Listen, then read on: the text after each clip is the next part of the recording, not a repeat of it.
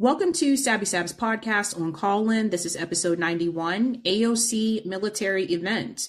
AOC recently held a military recruitment event at a high school in the Bronx. This goes against her 2020 statement that the military should not be allowed to recruit at high schools.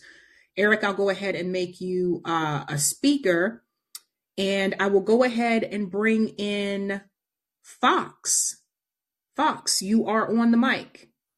What's up, Sabby? This is Brady. I'm just having to use a proxy 1 second, Fox. in one of my proxy accounts. But yeah, I saw your report on AOC today, and it's just it seems like it's a mask. Oh, okay, I apologize. I can hear you. I apologize for that. Go ahead. There's some audio adjusting on my end too. But it seems like it's a mask-off moment for the military-industrial complex, including AOC. And a lot of people, what I've noticed now is it seems like they're very comfortable just ignoring us at this point, and totally smearing us. Like they feel so powerful that they can just get away with anything. And, like the Nord Stream event, this should be at the top of the headlines everywhere. Everyone should be talking about this. And yet that's censored. The Hunter Biden laptop, heavily censored. And I think, if we look at the history, the track record of conspiracy theorists lately, they've been like knocking it out of the park. And I'm talking about real conspiracy theorists, not like flat earthers, not like schizophrenic people, which the government is trying to conflate with conspiracy theorists. And it's not working for me, but it is an effective tactic that they use to conflate schizophrenic people with conspiracy theorists. Now, if you look at the definition of conspiracy, that's anytime two people get together in secret to do something. It could be a good thing. You can conspire to throw a surprise birthday party, for example. And then theory is essentially the greatest scientific tool we've been given. It's the scientific process is the result of scientific process where we observe something, we formulate a hypothesis based on that observation, and we start running experiments and gathering evidence to formulate a theory, which is really the best thing that we can do with science, because even the best scientists will admit that we don't really know anything. All we have is really, really good guesses, and the best guesses rise to the top. And so there's nothing inherently wrong with being a conspiracy theorist. I just want to take the term back. I think that would be helpful and just inspire people to be able to imagine a way out of this scenario and be radical enough to do the work necessary to get us out of it, which really is not as crazy as it feels like it is once you start doing it. Once you start doing it, you realize that the solutions are right at our feet and we can really make it happen. But the narrative is being controlled by people who they feel so powerful that they can ignore us at this point. And it's kind of scary. Yeah. Well, something I have noticed, I feel like they've gotten pretty cocky now. And I think that, it seems like anyone can be called a conspiracy theorist now.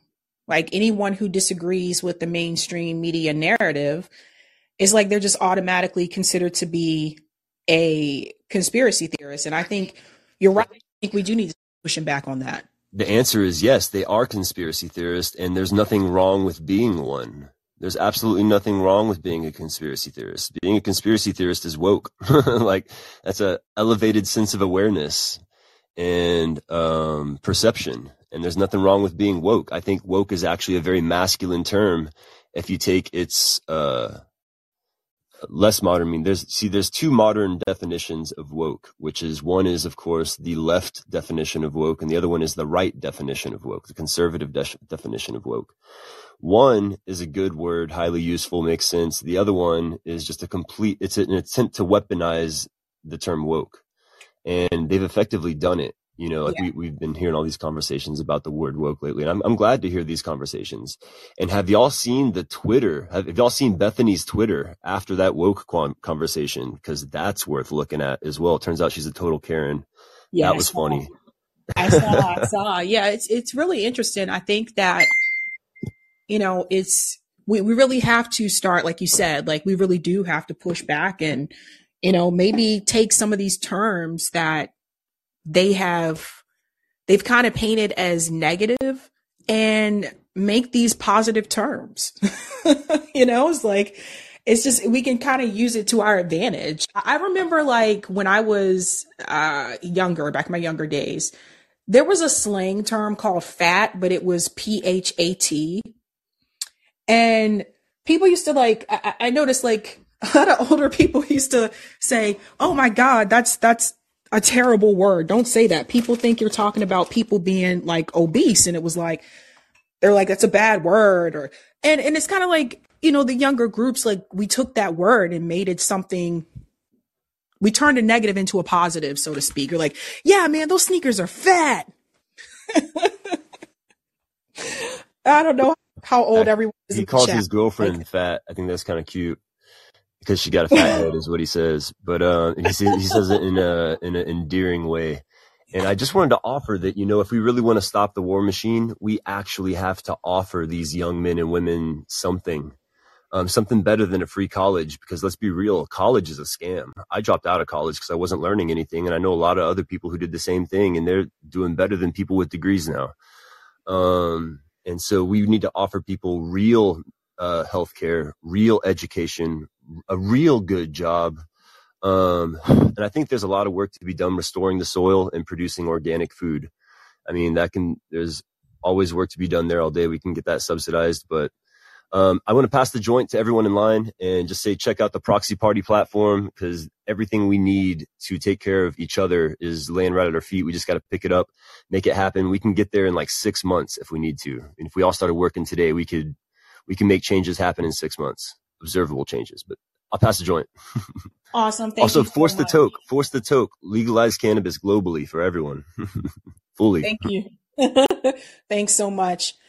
I'm going to go ahead and bring in Robin, but I do just want to add, I think that we do need to offer these kids something else other than, well, if you want great health care and you want free college, just join the military. First of all, we need to start pushing back on that statement, because I've seen people making those statements on Twitter as well. First of all, not everyone can join the military.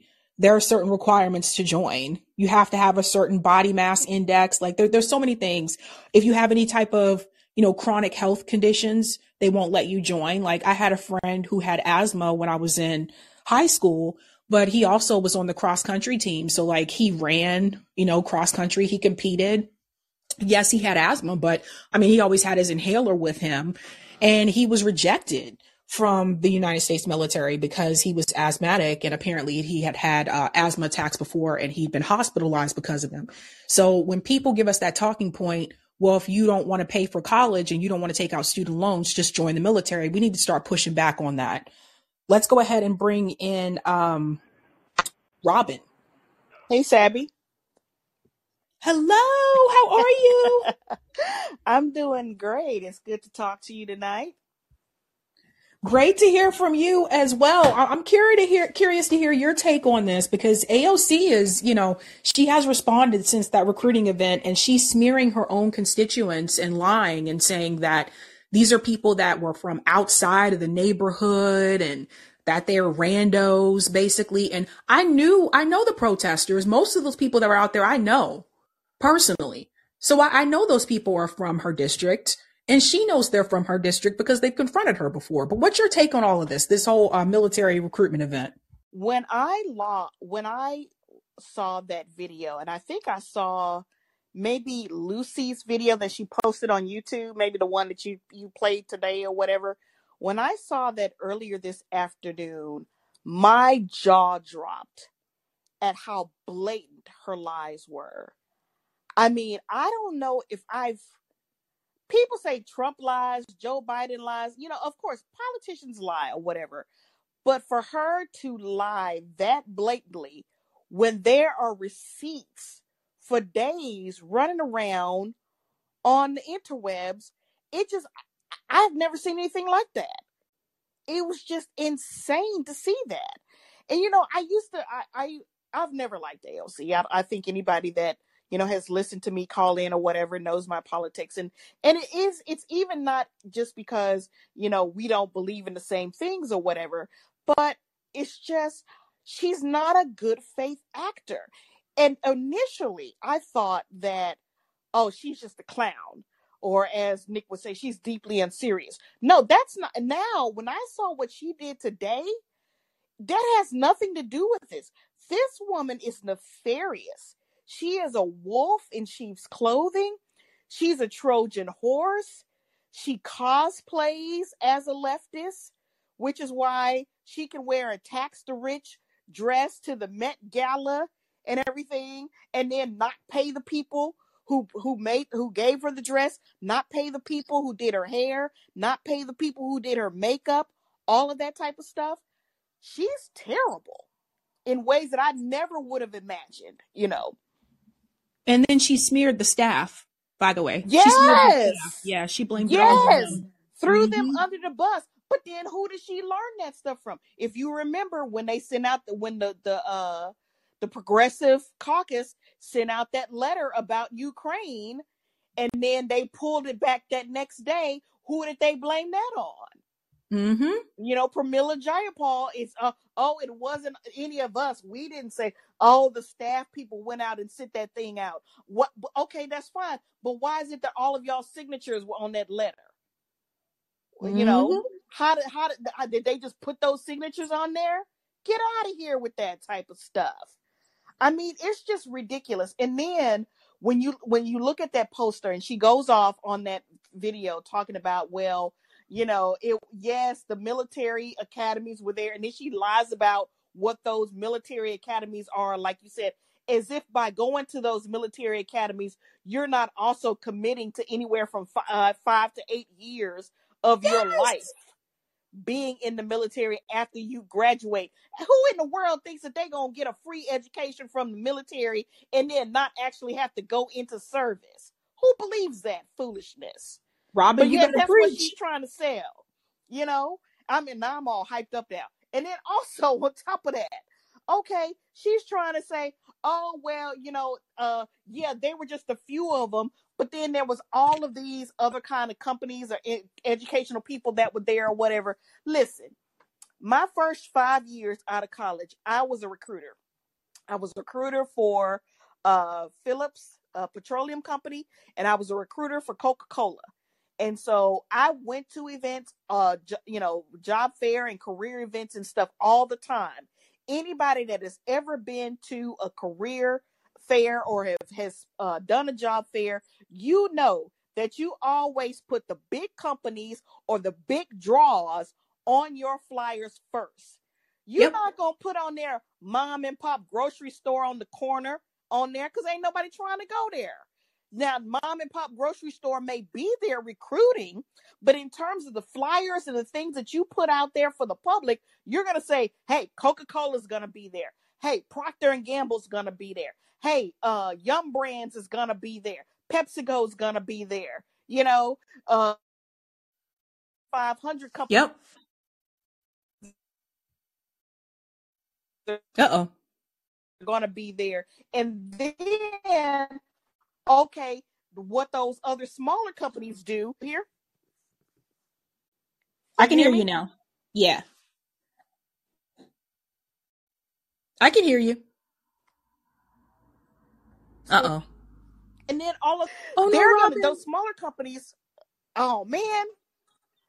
I can hear you now. See, this is the devil. We got you. They know I'm spitting hot fire today. But yeah,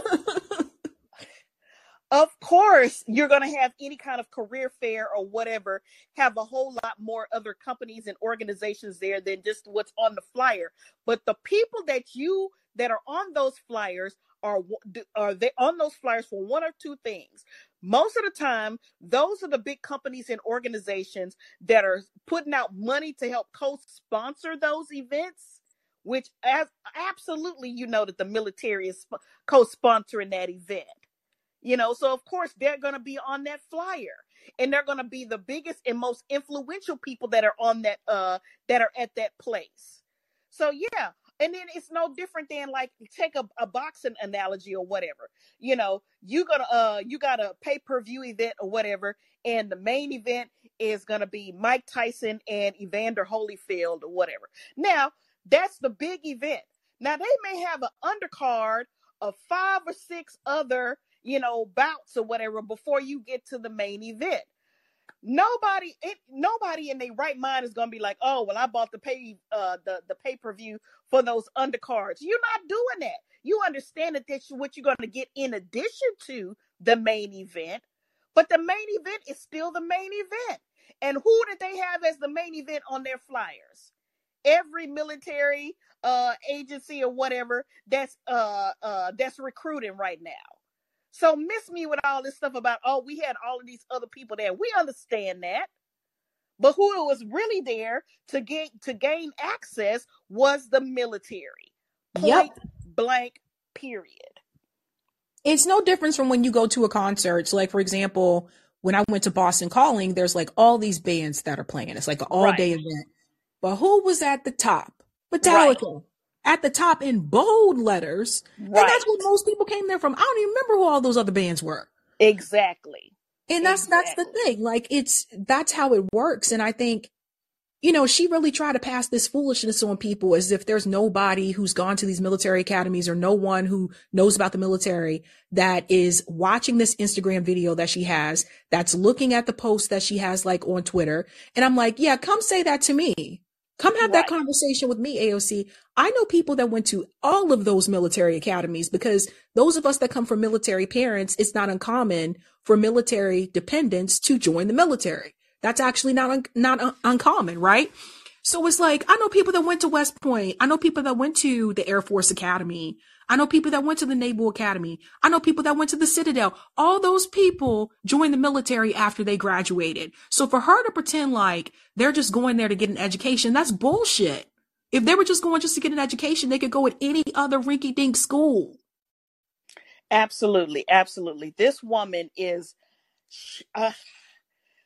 I mean, like I said before, she is a terrible, terrible person. You know, I think people do themselves a disservice to dismiss her in what she's doing. Now, you know, I mean, it is nefarious beyond anything that I have seen in recent memory. You know, to just sit out there. And I don't know, did she put that same video on Twitter or did she just put it on Instagram? I think that one was from Instagram, and I think Lucy took the Instagram video and put it on her YouTube, so it'll be easy for people to access. Right. And I noticed that's another thing that I noticed too, because most of the blowback was coming from Twitter. Why didn't she go on Twitter to address that stuff? Why did she go on Instagram, where she knows a lot of these people that don't pay attention to politics and stuff is on there, and those people on Instagram are just watching her put on makeup and mascara and all this other kind of stuff, and they're not paying attention to what she's doing on the floor of the Senate. Now, if she wanted to address, as she so-called, those big name, you know, groups and organs and all this other kind of, had every opportunity to go on Twitter and address them face to face. Doesn't do that. She goes and cowers over there, Instagram, like I said, where she goes around showing off her makeup. Back in 2020, and I didn't even know that she had. Oh man, I'm gone again. Savvy. Go ahead, you're back. See, that's that military industrial complex messing with me tonight. That's all right. I'm gonna say what I'm gonna say tonight. Okay, I'm saying what I said tonight. I have not hidden my name. I've said who I am, and I'm saying it. All right. Anyway, these people. She was right in 2020 to get on the military industrial complex for advertising on Twitch and all of these games and all this other kind of stuff, and using these games as propaganda for people to join, these little kids to join the military, capturing their information when they were 12 and 13 years old. She was right to oppose that then. I don't know what in the world has gotten into her head to do a complete 180 and do what she's doing right now, but she's foul, and I'm calling it out. Well said, Robin. I'm going to pivot here to Eric. I think Eric was going to say something. Or I think Eric had unmuted for a second. Go ahead, Eric. Well, let's see. One thing was, I think one of the things to remember, like Caitlin Johnstone talks about this sometimes, that with the whole propaganda game, like the the establishment, the corporate, the whole oligarchic blob, whatever you want to call it, they're not only going to set up like two parties that are supposedly left and right, but they're also going to set up, or it's going to be in the interest to have come about fake politicians and parties and groups to the left of the left and to the right of the right to kind of suck up people who figure out that the Democrats and Republicans are bad. And so that's that's what AOC is. And I think she was fake from the start. And it was just, it's like it is like an op. It's like this thing to suck up that energy and that feeling, and to keep people from forming truly oppositional forces, and to keep people from forming true alliances. So that's part of what it is. So it's like, for someone like you, Robin, who does not consider yourself on the left or a leftist, it's to keep you from forming alliances with people who do consider themselves on the left, when in fact it's in all of our interest to fight the billionaires and the big money interests, because they're stealing from all of us, right? Absolutely. And like I've said in the past, I fell for the okie doke in the past. I had hesitations about the Iraq war, but I sit up there and I listen to those people tell me we had to go in there, we had to do it. I was a part of Raytheon for over 5 years. I thought it was my patriotic duty. I am not going to be fooled again. That's not happening again. And I'm not going to sit here idly by and just, let them take us down this same path that they've done over and over again. Enough is enough. And that's why I guess I'm just so angry about what AOC is doing right now, because even if I say, okay, well, I disagree with her on these 5 things, at least, like I said, 2 years ago when she was talking about, the military has no business inserting themselves on Twitch and everything and capturing these young kids' information and stuff and holding it and going after them. I mean, that one thing I could have got behind her, but now she has shown her whole behind to show that none of what comes out of her mouth is true or serious. And it makes me so angry because so many people are following after her and they're falling for the okie doke. And it just makes me so angry, because I am a used good to be, friend. though. Her polling numbers are down. Well, I mean, that's my prayer. My prayer is that sustains itself, and I pray that somebody will challenge her on the left. I mean, Lucy or somebody needs to challenge her on the left, and whoever does. I have never given to a Democrat or a leftist in my life. That campaign right there. It's just crazy. I want people to understand why this is happening as well. Military recruitment is down in this country. We don't have a rule in place in this country like students that I had that were from South Korea. There was a rule there where, like, as a certain age or something, they have to give at least 1 year military service. The males do. So we don't have that rule here. And like military recruitment has decreased. A lot of people, especially like the Gen Z groups, are not too favorable of the military the way that people were when I was their age. Just being honest. If you notice, like, you don't see as many people in the military nowadays as you did like 15, 20 years ago. Like, they know the numbers are down. And they know people are less likely to join. And I think that my whole problem is like, look, you did the event. Just admit that you did the event. Own up to it. Own up to it. Don't get on the Instagram and lie about the protesters. First of all, I've met Lucy and Jose in person. So it just, to say that these are outsiders and randos who just showed up trying to come into a building with children. Why were those children? I know there were two parents. This is what was explained to me by one of the protesters. There were 2 parents of the kids inside that were not allowed to come in. So see, AOC is not telling you that. AOC is not telling people, again, Lucy and Jose have both confronted AOC. And so for her to sit there and pretend like these people are outsiders is some bullshit. Like, she's a flat out liar and a fraud. And people need to stop making excuses for her. Like, I don't understand how people can still defend her at this point unless they're still trying to get some access to AOC.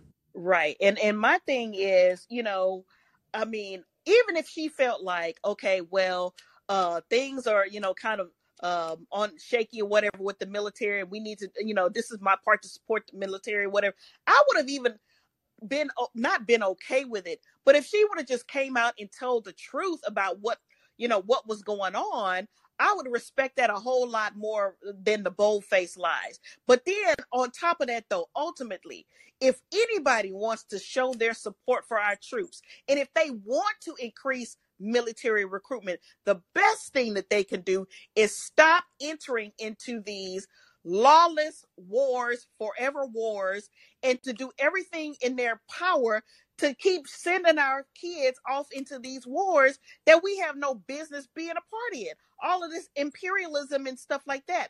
Stop sending our kids into these wars and then actually be a Department of Defense and not a Department of Offense.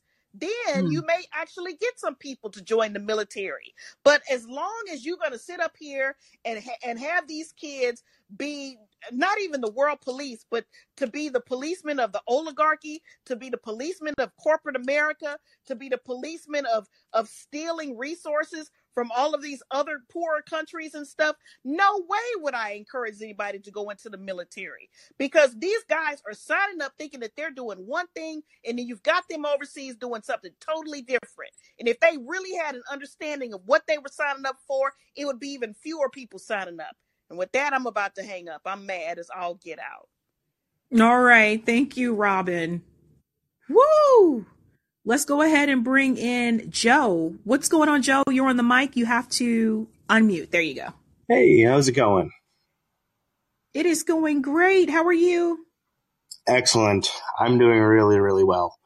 So, actually, just to touch upon something that you and Robin were just discussing, like, back when you interviewed Jesse Ventura, that interview broke my heart, first and foremost, because I saw him say the same things 2 years prior on Jimmy Dore, and, he just says the same things over and over again. But, one good idea is, if you want to increase military recruitment, hey, maybe repurpose a large chunk of the oversized military budget into, like, he said, like, buy those things that clean up the ocean or something like that. Like, the war on pollution, however you want to pitch it. Well, they could do more in reference to climate. Yeah, absolutely. Like, if people really wanted to, like, if any of the Congress people were like, hey, we're putting like $800 billion towards, bombs, maybe we can put a couple $100 billion of that towards cleaning up the ocean. I don't know. But now, going to the primary topic of the call, it seems, the whole AOC thing is just really gross. I didn't know that she was a Ted Kennedy intern until you brought it up. And that just completely recontextualizes her whole entire story for me. Yeah, because Joe, you're in Massachusetts with me. So, yep. Yeah, for those of us that live in Massachusetts, like, we know, like, you don't just get an internship with Ted Kennedy. I mean, Ted Kennedy's, passed away, They're but as close to royalty as you can get in Massachusetts. Right. Those internships are incredibly hard to get. Yeah. So knowing that, like, I knew I was buying the whole, like, rough and tumble bartender story. And then, I could imagine maybe once she got in there, the pressures set in and she maybe had to make compromises. And I was giving her a bit of grace. But knowing the Ted Kennedy thing, no, that's out the window. Yeah, even the bartender story rubbed me the wrong way when I found out that she graduated from Boston University, because I worked at BU and I was like, and then after that she became a bartender. I was like, something is a little bit off here. So they like totally left out the fact that, like, she had a startup, and other ventures as well. Like, it's not like she graduated from BU and was like, okay, I'm just going to go bartend. No, like, she had a startup. Wow. That Yeah. is some impressive narrative editing right there. Yeah, it's like you went from an internship with Ted Kennedy and then you went to like bartend and sling drinks. Wow. No. That is impressive that they've managed to keep that out of the, her backstory. Now, going back to my exciting week and something that Brady had touched upon when you were talking to him about how they're just ignoring us at this point. Mm-hmm. I was kindly escorted out of Jim McGovern's office this past Friday. This is all going back to ever since East Palestine. I've been like, hey, man, I've mentioned this on previous calls. What are you doing to make sure that this isn't going to happen here in Worcester? And since I went to the Workers Strike Back thing in Boston and saw Nick talk, and I spoke with him elsewhere, and we basically have bombs rolling through Worcester, and I've been trying to get answers from his office for nearly 2 months now, I guess, going on nearly 2 months, and I've just been completely ignored. I was escorted out by his district director, John something or other. I can't pronounce his name. I apologize. But he was kind enough to give me his business card. And it's so frustrating because the whole thing with that news article from the AP about people casting doubt on the response of East Palestine or somehow Moscow influenced. It's like, guys, you realize that you just accused me of, me, Joe from Worcester, concerned about, the bombs rolling through here, being Moscow influenced and just trying to hold his rep accountable. And that's at this point, that's just really borderline infuriating. I tried to warn people that mainstream media, a while back, mainstream media was going to start using that, Russia or Putin puppet smear to anybody that goes against the narrative that the mainstream media or the State Department approves. It doesn't even just have to be about Russia and Ukraine. And that's what's happening. Like, what the hell does Russia have to do with East Palestine, Ohio? Yeah, exactly. And what I find delightfully ironic about the whole thing is the day that you and I were at Worker Strike Back in Boston. You know where Jim McGovern was? I probably said this before, but you know where he was? Northampton, Mass. And his two big talking points were Ukraine and China. Not workers, not anything like that. But on his Instagram, he was talking about how he's going to Northampton, which, for those unfamiliar with Massachusetts, pretty gentrified, pretty rich area. And he's going to rattle sabers about Ukraine or Russia and China. And it's just, meanwhile, one of his constituents has been hounding him for a month about trying to protect his communities and nothing. But this is all the talking point is now. They just want people to fear Russia and they want people to fear China. That's all it is. Yeah, it's frustrating. But I do want to leave off on a thought experiment, I suppose. I believe it was Nick that perhaps coined an excellent term that I think a lot of people on this channel and RBN as a whole are falling in love with. Post-duopoly left. I think it would be wise of us to start thinking about what a post-duopoly right might look like. I don't know personally, but if there's going to be a post-duopoly left, it stands to reason there's going to be a post-duopoly right, and it'd be good to know what we can anticipate from that. So that's a good point. I didn't think about that. And with that, I guess I will pass over to CR, who has previously made excellent points about humanity being one giant thing. All righty. Take Thank you care. so much. Thanks so much, Joe.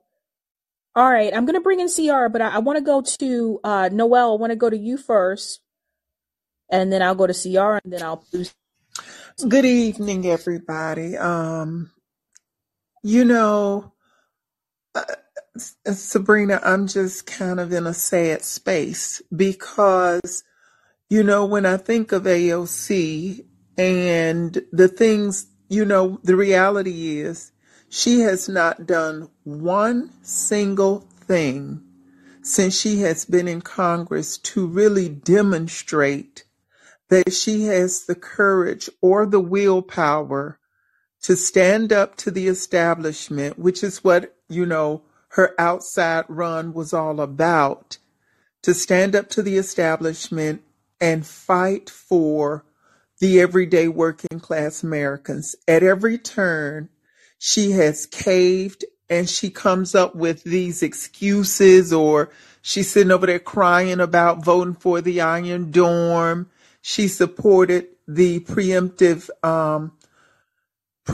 of the rail worker strike. She was a part of the send the letter to Joe and then pull it back. And, it would be different if it was just AOC, but we see it across Cori Bush, the entire squad, Jamal Bowman, and then they all jumped behind Hakeem Jeffries, who they knew was playing an integral role in trying to defeat so-called progressive candidates. And so this latest, thing that she's involved in, saying, she wasn't going to participate in the military recruiting at high schools and blah, blah, blah, blah, blah.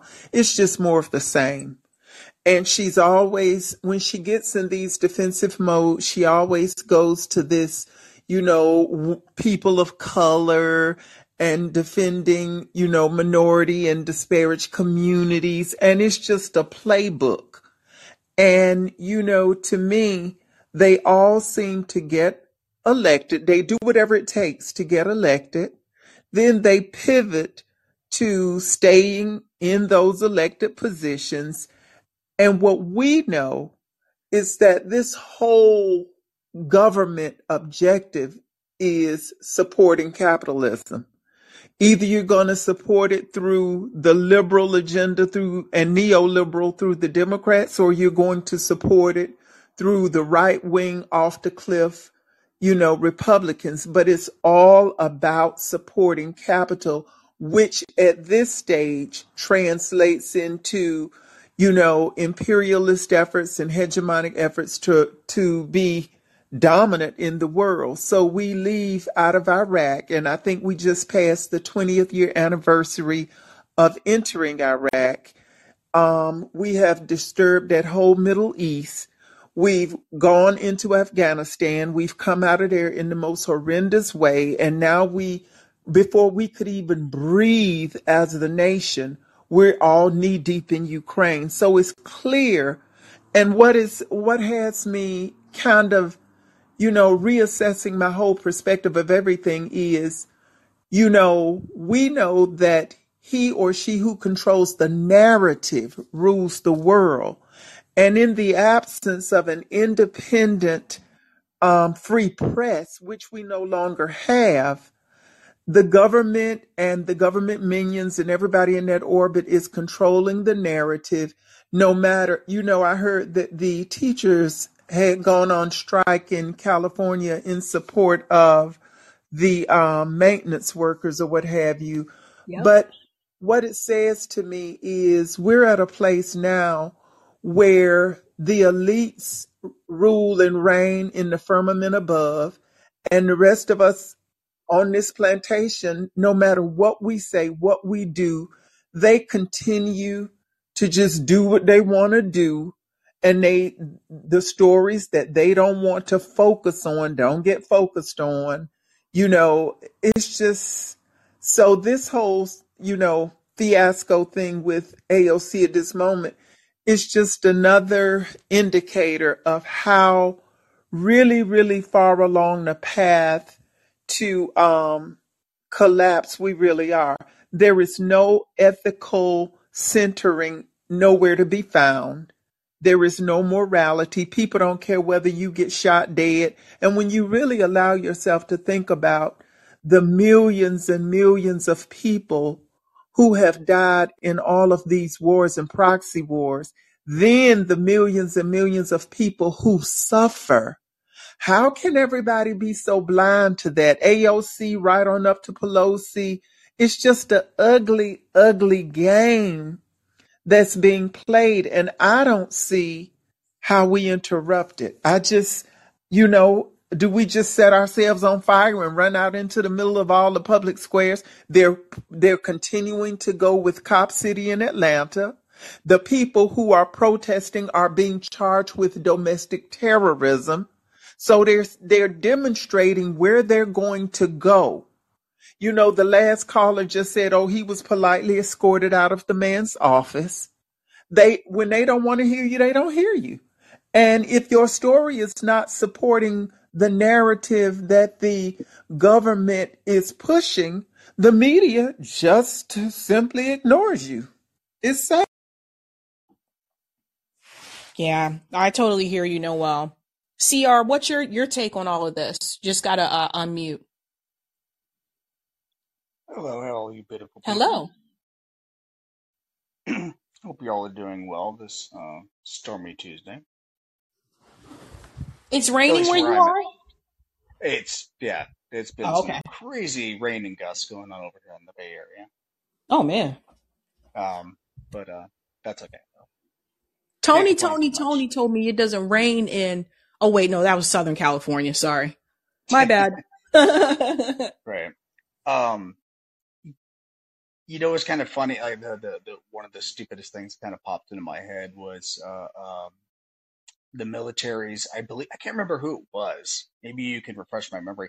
Who was it that went on the news and he directly said, he let the cat out of the bag and he's like, no, we can't have this student debt relief because that'll lower our military recruitment.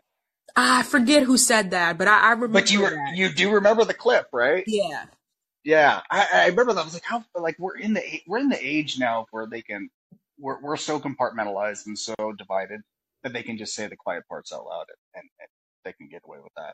But I remember finding that so hilarious. And as you guys were talking about this, it's like, shit, dude, they've gotten to the point now where they'll literally even straight up tell you, we're not even going to help you, even though one of the primary things about the military is helping you with college.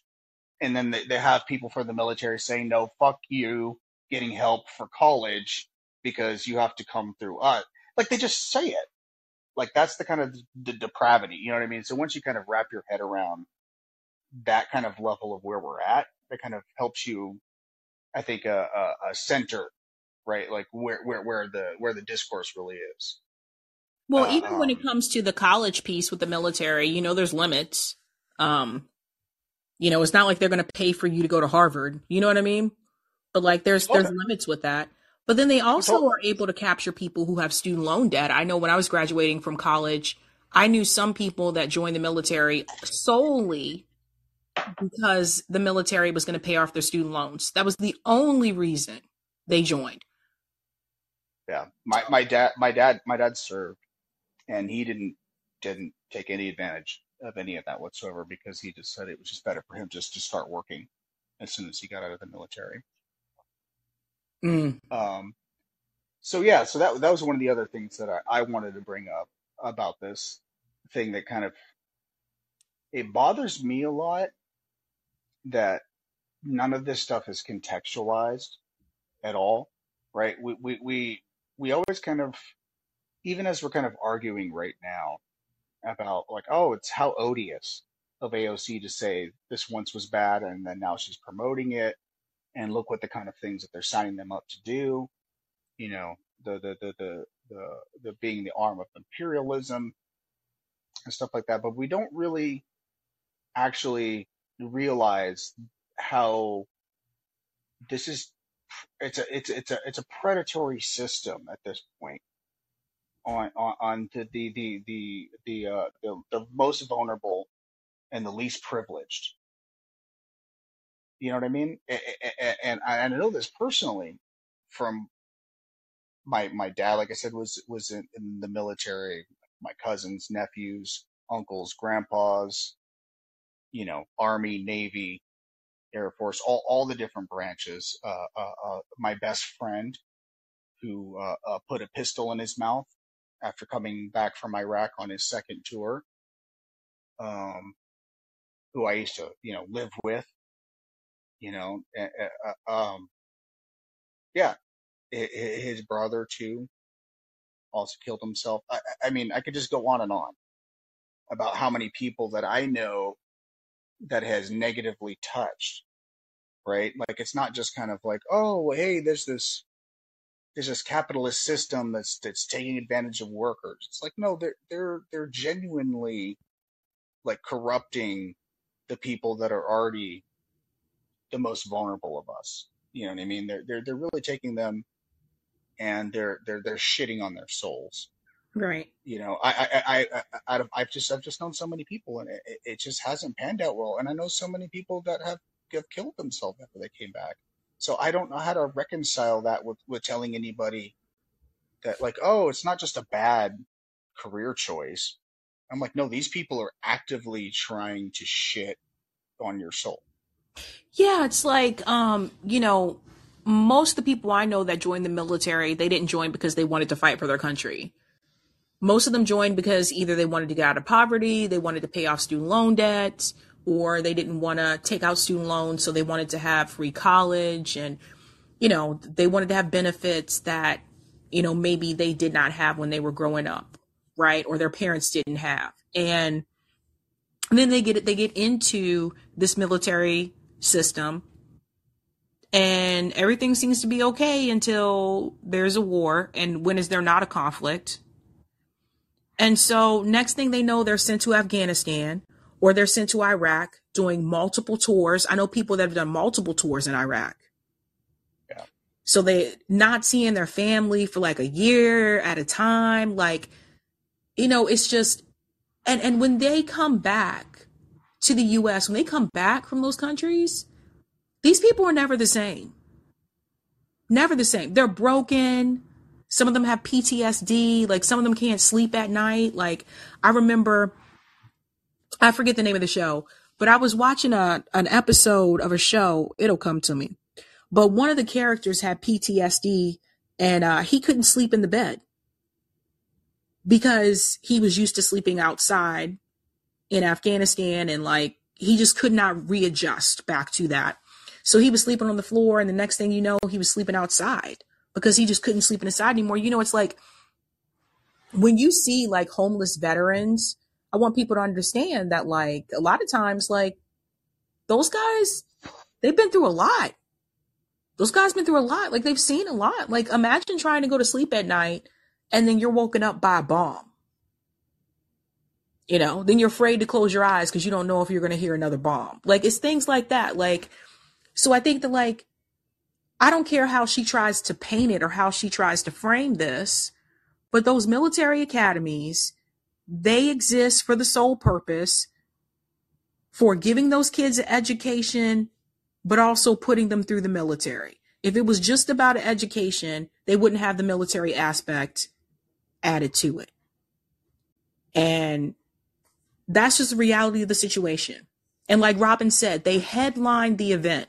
They were the top companies, they were the top institutions at the event. They were the top of the ticket. So it's like, we all know what the real reason was. And for AOC to get on Instagram and sit up there and gaslight people as if people can't look this up, as if they can't talk to people who were actually at the event.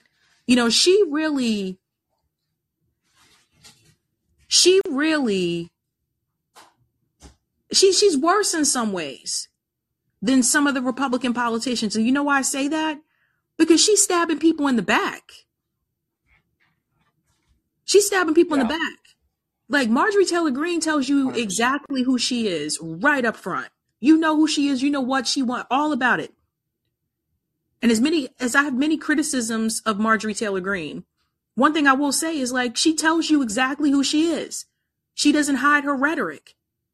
AOC, on the other hand, she pretends to be one thing on camera, and then behind the scenes, she's doing shit like this. Yeah. Speaking of hiding rhetoric, here's another thing that I would just say from a personal insight. From, if you talk to my dad, right,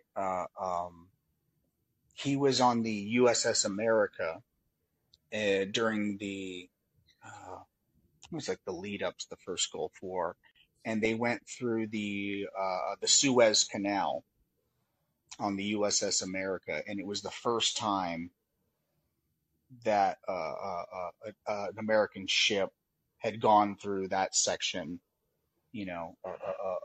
of water, with a military craft, and since like World War II or whatever, and it was a big deal, and they were taking pot shots at them and stuff like that, and that was his closest thing to military action or whatever. It was getting shot at by some tanks in the desert or whatever, but nothing that crazy. But I have a lot of other uncles and whatnot that Gold Star, Purple Star, or Purple Heart, Gold Star, Bronze Star, all these different kinds of awards, things like that. Crazy military stories. All of them, my dad, my uncles, all of them would tell you. None of them would turn around and tell you that, yeah, it's a good idea. You should do it. And these are people that have won all the different medals, that have like been in different conflicts and things, and so on and so forth. And none of them, out of any of them in my life, ever told me that it was a good idea to do it. But they didn't offer that information up voluntarily. I had to kind of ask them, like, oh, well, what do you think I should do? And then they would give me the lowdown. And I noticed that it all, out of all of my family members, I have a lot of them, Marines, the whole bit and stuff like that. And none of them, I don't think, from the as much as I can, I'm not around them 24/7. I don't know how they are around everybody, but as much as I can tell, they don't offer up this information freely. You know what I mean? You have to like kind of coax it out of them a little bit, and then they'll tell you like, oh yeah, Jesus, God, nightmare, horrible. I'm still fighting for my benefits, whatever, blah blah. I have an aunt that fucking died in a veterans hospital fighting over stupid care, whatever. So I can get that too, and she was a career, career army, and so whatever. So it's like so I have so many of these horror stories I could go on and on about. I'm not gonna obviously bore you guys with, but to me there's a thread where yet still none of them really seem to be quick to say like, no, don't do it, right? So even they are not really getting the message out, and they're the ones that have the firsthand experience. So I think there's a gap there, right? So you have people like AOC that are doing the kind of work for the military and stuff like that, and she has no idea. She has no fucking idea whatsoever, right? But I feel like we almost need to hear from these other people that do have an idea that can set these people right, but they're almost like the people that are like the last ones that are willing to actually tell you about what really happened. There's something about this system, man. It's really fucked. It keeps the people that should be the ones that should be the most vocal against it quiet. Well, my friends have told me it can be like a fraternity of sorts. I have friends that were in that said it's kind of like that, and like my dad will like probably attest to that too. That like if there's a soldier that was a part of your unit, even when people are stationed in different countries or whatever, if they contact you, if a former soldier like calls or contacts you, like they're there for each other. So that could be part of it. I want to bring in Lucy, because Lucy was at the event, was one of the protesters at the event. So the clips that I showed you tonight, those were Lucy's videos. Lucy, I want to get your take on this, because I'm so glad you sent me the video where she responded to it, because that right there was just more revealing in itself. You just got to unmute. Hi, Sabby. Yeah, so I actually, Richie sent me the video where she responded, and I just uploaded it onto my YouTube channel because I knew that she might delete it. And I do think Robin was on point. Like, she definitely did that kind of for the people that aren't paying attention, that just kind of watch her as a pseudo celebrity. That's why she did it on Instagram Live and not Twitter. But you know, I think part of the smearing kind of freaked me out too, because she acted like, you know, like we were in there to like invade a school of children or something. When in reality, like, you know, I didn't even get videos of everyone. I actually was hoping that more people would send me videos, but there was a vet from the Bronx that showed up, and he did a speech that I wasn't able to capture. Richie is actually a teacher in the Bronx, and he spoke.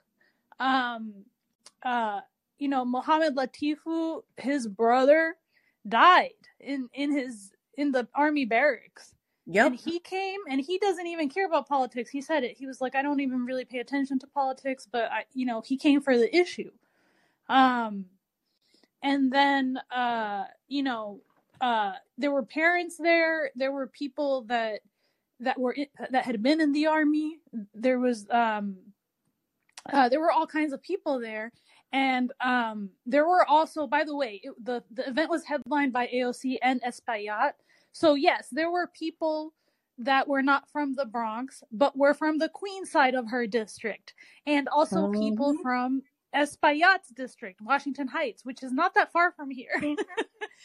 And then, so most of the people there were either from her district in the Bronx or from adjacent districts, like just the area in general.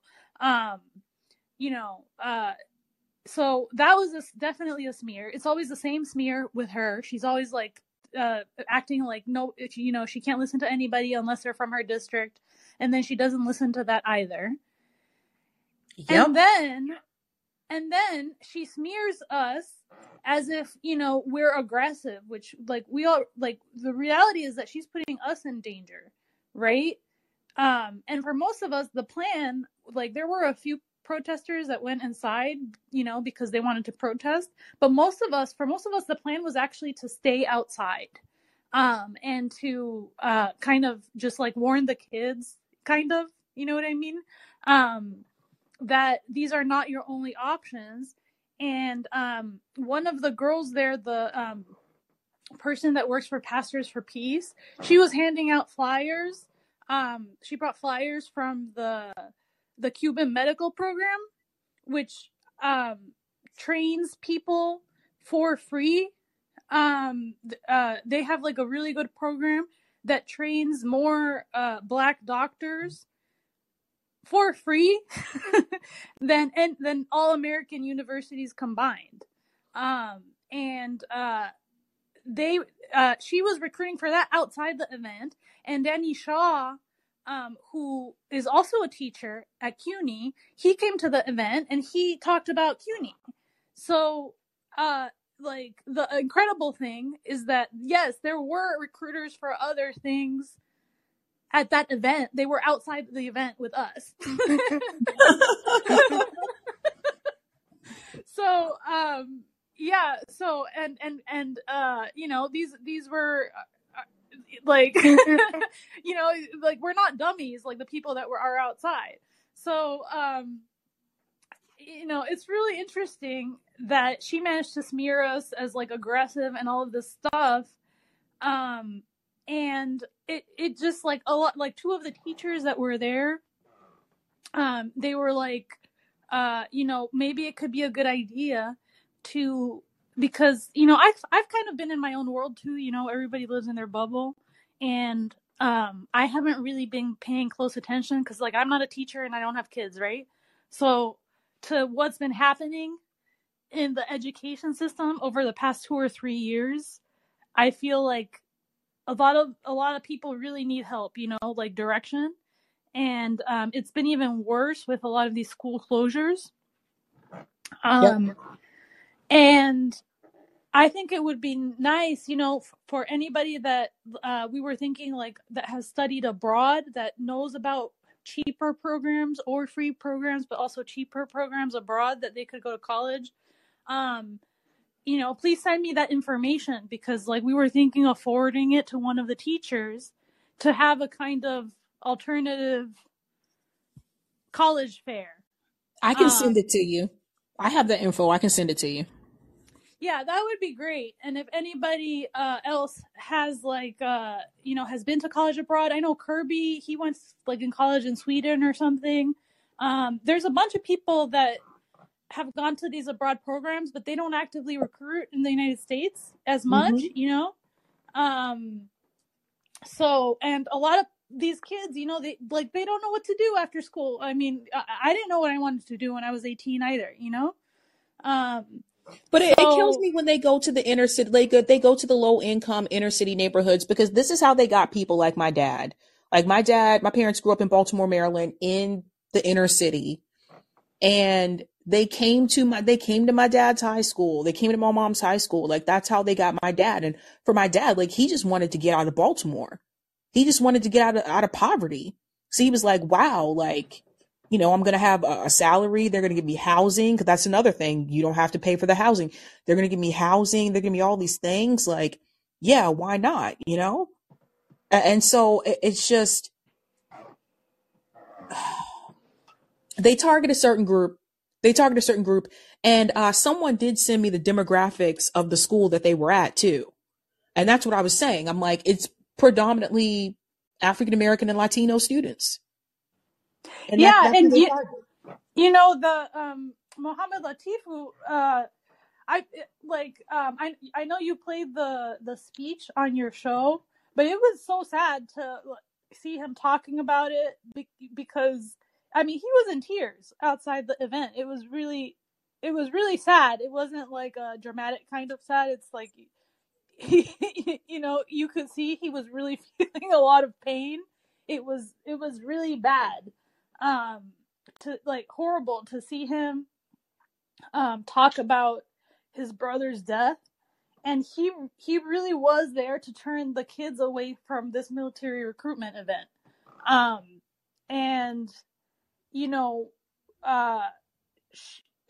It's just the narrative management. And by the way, she also actually her campaign, they sent a correction to Democracy Now!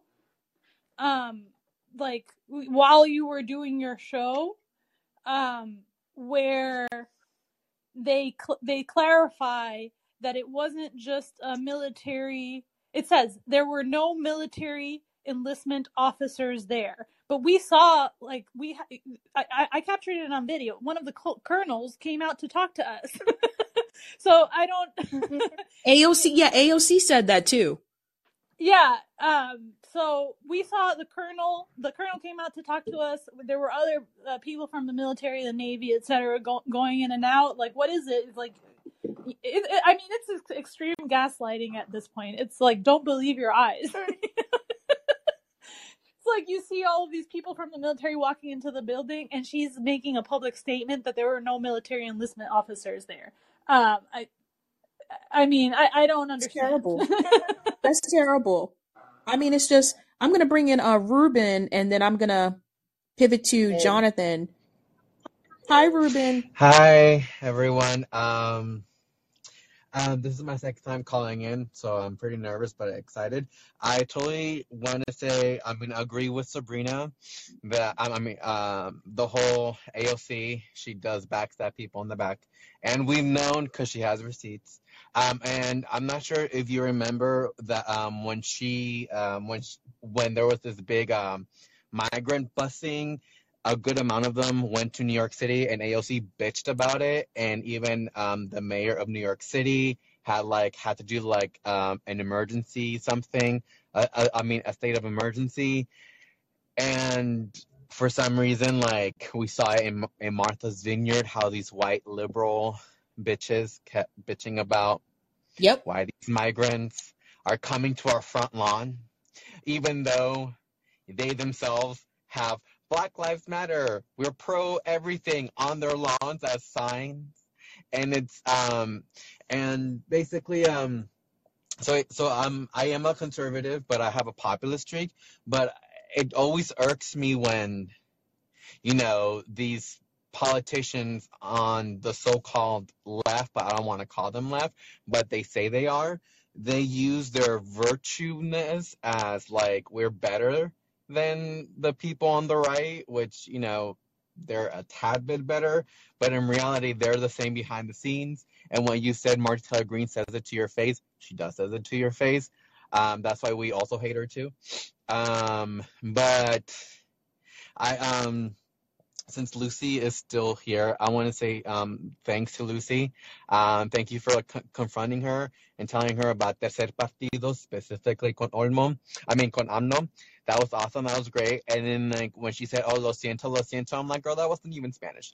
But, yeah, and also, so I want to talk about like what happened on the White House press briefing. Did you see that little snippet clip of like Karine Jean-Pierre basically hushing a journalist whom represents Africa, and he Yes. had extensive like receipts of like him trying to get a word like from her or like from the press corps like multiple times, and then for some reason they pretty much everyone there, even the journalists that are very cozy with this administration, went against him and told him to sit down. And I'm like, that kind of looks racist because you're telling an African man to They sit don't want down. they don't want the African journalists to speak. And I feel like this is the reason, or this could be one of the reasons why. Remember, Africa chose to be neutral Mm-hmm. in reference to this Russia-Ukraine war.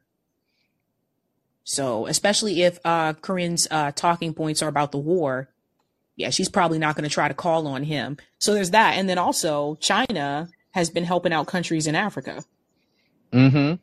So I think they're afraid of what he's going to say. I still think that's bullshit. Mm-hmm. You want to be press secretary, you got to be able to take tough questions. Yeah, and then the press, the White House press corps president, forgot his name. He had to apologize for the whole commotion that with Mm-hmm. Karine Jean-Pierre feels good. And it's like, wow, that's kind of sad. Like, seriously, Mm-hmm. why? And the same thing as that AOC says, like, "Oh, you're being rude. You're hurting my feelings for confronting me." And I'm like, she's not hurting people's feelings, but she's actively hurting people in her own damn district. And she's literally telling immigrants, "Don't come to my district," even though during the Trump year she said, I accept all immigrants. We're all welcome." And I'm like, wow, how values change quickly. Yeah, well, because Corinne, isn't she Haitian? Yes. Oh, yeah. And Okay. also, there's this extensive reporting from both Intercept, which we know that they're in some cahoots with one billionaire. So that was a great insight from Aramate. But anyways, the Intercept, Reuters, and Al Jazeera made an extension, like an extensive research that the Biden administration is helping Ariel Henry, who is a not legitimate president. So basically, people in Haiti are saying that Ariel Henry is not legitimate. He like 90% of the people there say that he might have killed or he did kill the former president. And Biden administration is giving Ariel Henry a lot of money. So Karine Jean-Pierre, who is of Haitian descent, she's not bringing that up to the table. And a lot of queer people in Haiti are in danger. And since she likes to say that she is a person of color and she's also a queer woman, she's not speaking up for the people in Haiti that are being oppressed, and also that the Biden administration is giving money to Ariel Henry. But see, this is why having representation, like when people say representation is important, Mm-hmm. yeah, but the type of representation that you have does matter because, yes, she can say, oh, woman of color as press secretary, but she's a Haitian woman and she's not even willing to speak out about Henri. Because we've talked about that Mm-hmm. before on my show about how the U.S. government basically just selected him. Mm-hmm. And she's not willing to speak out about that. But those are her people, like Haitian people, like those are her people. But in order for her to keep her spot and her status that she has right now, she's not even going to speak out for her people. Isn't that sad? Yeah, it is sad. Like it's just very sad. But yeah, that's basically what I wanted to say. But yeah, anyways, thank you for having me again. Awesome. Thanks so much, Ruben. Go Yeah, of ahead, Noel. course. Just a quick point on the point that Ruben made about Corinne Jean-Pierre is that while she was, shutting that journalist down, she had cast members from Ted Lasso or something standing behind her because they were about to do some type of spoof thing. And that just magnified or amplified how ridiculous it is. You're the press secretary. This journalist is trying to ask you serious questions and making it clear that he has been passed over and shut down before, but you're so busy trying to prepare for whatever this stunt scheme thing is with the Ted Lasso people. It's like how inverted the whole thing is. You're Mm-hmm. so busy trying to do this PR thing that you're shutting down this journalist who represents, a whole nother continent of people and has consistently been shut down. It's just so absurd the way they just really control the narrative to the nth degree, and they're not even going to entertain the questions that might put them in a difficult spot. I hear you. Let's go to Jonathan, and then I'm going to bring in Ashura. How do you feel about this event, Jonathan? Can Ashura go before me? Oh, okay, go ahead. Sure. Thanks. Ashura, you're on the mic. You just got to unmute. Is Yay, Ashura. something wrong with the calling? Because it's lagging for some reason. I can hear you just fine. Is the calling lagging? Because when Noel was talking, okay, because Noel was lagging. I normally have one thing to say, but you had a bunch of callers that had a bunch of good things to say. You got Robin, you got Noel, you even got that last caller who basically he was saying Haiti calling Haiti for some reason. I don't know who says it like that. The Corinne Jean-Pierre thing, you would think that after Biden got elected, that shit was done for. But apparently, I think they have a thing for Africans in the back. They don't want Africans to speak up because they would probably destroy whatever narrative they're saying right there. Because they'd be like, no, that's not what's happening. I live back in Africa, so what the fuck are you talking about? That what you're saying is what exactly is happening over there. It's not true. And I didn't know that because I didn't. When did you say that about the African guy? What was that, like yesterday or when was that? I saw it on Twitter yesterday.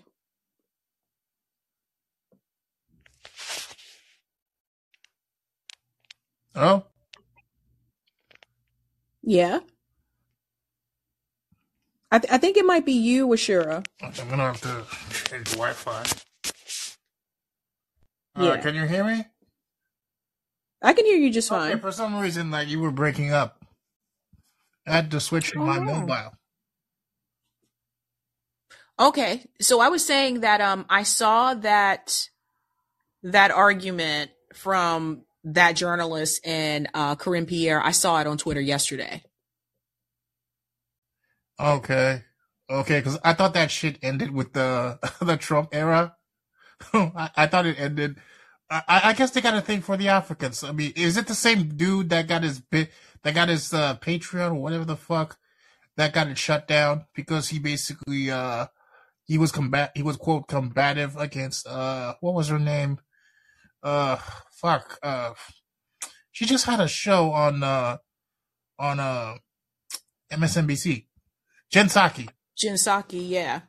I don't know if that's the exact same journalist, but I have noticed like it was a problem in the Trump administration, and it's also a problem with the Biden administration. They don't want to call him the African journalist. Well, Bryce Smith said that's him. That's basically the same guy. Okay. Yeah, he said he was having a problem because he was doing his journalism online, so they shut him down. They basically kicked him out. And I was like, is this guy still over there? I didn't think he'd be back. And I guess he's basically like Lucy. They got him on lock. If they see Lucy, they gotta kick him out. Oh. Well, what's your take on this military recruitment event? I didn't see the show tonight, so I was lucky that you chose that one. Luckily for me, I thought you were going to do the Aaron Mate thing, but I had enough people basically talking about it, like Do Dissidents, the usual right wingers, Do Dissidents, HLM, Hardlands Media, NGB Door, the right wingers who hate AOC. Yeah, well, I showed Lucy sent me the video clips because Lucy was one of the protesters there, but then also AOC actually issued a response to it. So I showed the response video tonight, and like she was just ridiculous. Like she tried to smear the protesters and say that they were outsiders that tried to come into a building with kids. That's how she framed it. Well, it's a good thing now. She finally recognizes Lucy. So her hard work has paid off.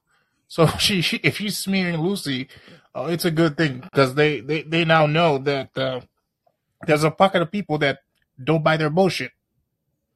Mm-hmm.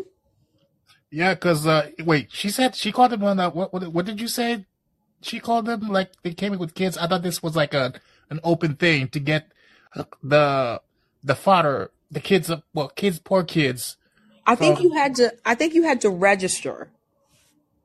Well, if you registered, then how the fuck are you an instigator if you registered? Right. But I think that's one of the problems. But I think that again, they just did it. They didn't obviously it seems like they didn't want protesters inside, but also like it seems like to me they just didn't want people to see what was really going on inside of there. Well, it seems to me that they're trying to. Well, it's like canceling. But you have to because it's the register part that makes no fucking sense. This is supposed to be a public event. If you got a senator that's a public event. She's a public figure. So why are you making this thing private? But it has to be you have to register. What if basically they didn't know Lucy's face and somebody else registered? Are they gonna say now they're gonna screen you if they know if Lucy's coming next time? Because I kind of fear for Lucy though, because I don't know if Lucy. She might lose her job. You know what happened to Jose? Because he got into Hakeem Jeffries' face. He literally called him out. And next thing you know, Jose had cops at his house and he got fired. Yes, I remember. But Lucy, I think, you're going to be okay, right? Lucy's one of the speakers. Yeah, I'm fine. I'm a freelancer. So I'm lucky in that sense, and I also like work like in an area that's completely apolitical. So like the thing that Jose kind of was a different situation because he was like applying to a nonprofit where they like knew about political stuff. Like most of the people I work with don't even think about anything political. So in that sense, I kind of how do you say segment my life, if that makes sense. Compartmentalize, yeah. Yeah, because that was the same question I asked you maybe a year or two ago, Sabby. You were talking about that. I asked you like, do you feel like that was when you had your old job, the one that you left, and I asked you like, do you feel like could you actually protest without something bad happening to you, like you get fired the next day? Like imagine if you went through these events and they saw your face and they looked you up and said, oh, such and such works at this place. So Joe Biden's going to, or somebody in the Washington is going to basically call that place up and you get fired the next day. So, yeah, because would you be willing to basically go from your day job to basically completely making YouTube? I honestly was at that point where I was just like, if I got fired, I kind of didn't care. Like they knew, like my activism. They knew I was doing activism on the outside. Like, it wasn't a secret. Okay. Because it was either on my socials or somewhere. Like, it just wasn't a secret. Also, the students, because I because I worked with like grad students, like sometimes they were at those events too. So so it was like, even if you wanted to hide it, you kind of couldn't hide it. But I was just pretty open about, what I believed and stuff. And then, as time went by, I realized that wasn't really so much accepted. And Okay. Because I kind of find it fucked up that if you basically go protest somewhere, you're allowed to protest. I mean, it's part of your civic duty to protest. You're allowed to do so, but they're firing you because you went to protest. It goes back to the cancel culture shit, and I think that was a bit done by the by leftists or liberals basically doing it, but at the same time, the conservatives do it too.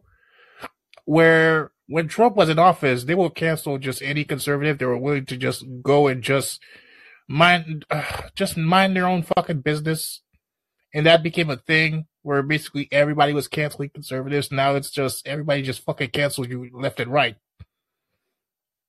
yeah, I agree. I agree 100%. But here's what I found out, Ashura. It's okay to protest certain things. Like, my employer was totally fine with the women's march. They were Uh-huh. totally fine with that, right? That was during Trump's presidency. Okay. What they were not fine with is, You mean the old one, right? right. They weren't fine with like anti-war protests. They weren't fine with anything that kind of signaled out wealth inequality, the Amazon protests. Like, they weren't comfortable with those kind of things. That's the that's not freedom of protest. That's selective. Right. Right. They weren't, because at the end of the day, like I said, a lot of these people, they're yoga pants liberals. I'm not kidding. Like, they talk a good game, but then as soon as you start talking about stuff like, yeah, we need to end all the wars, they're not feeling that. Yeah, I didn't know Haiti got a new president because I tuned out a long time ago when it comes to Haitian politics.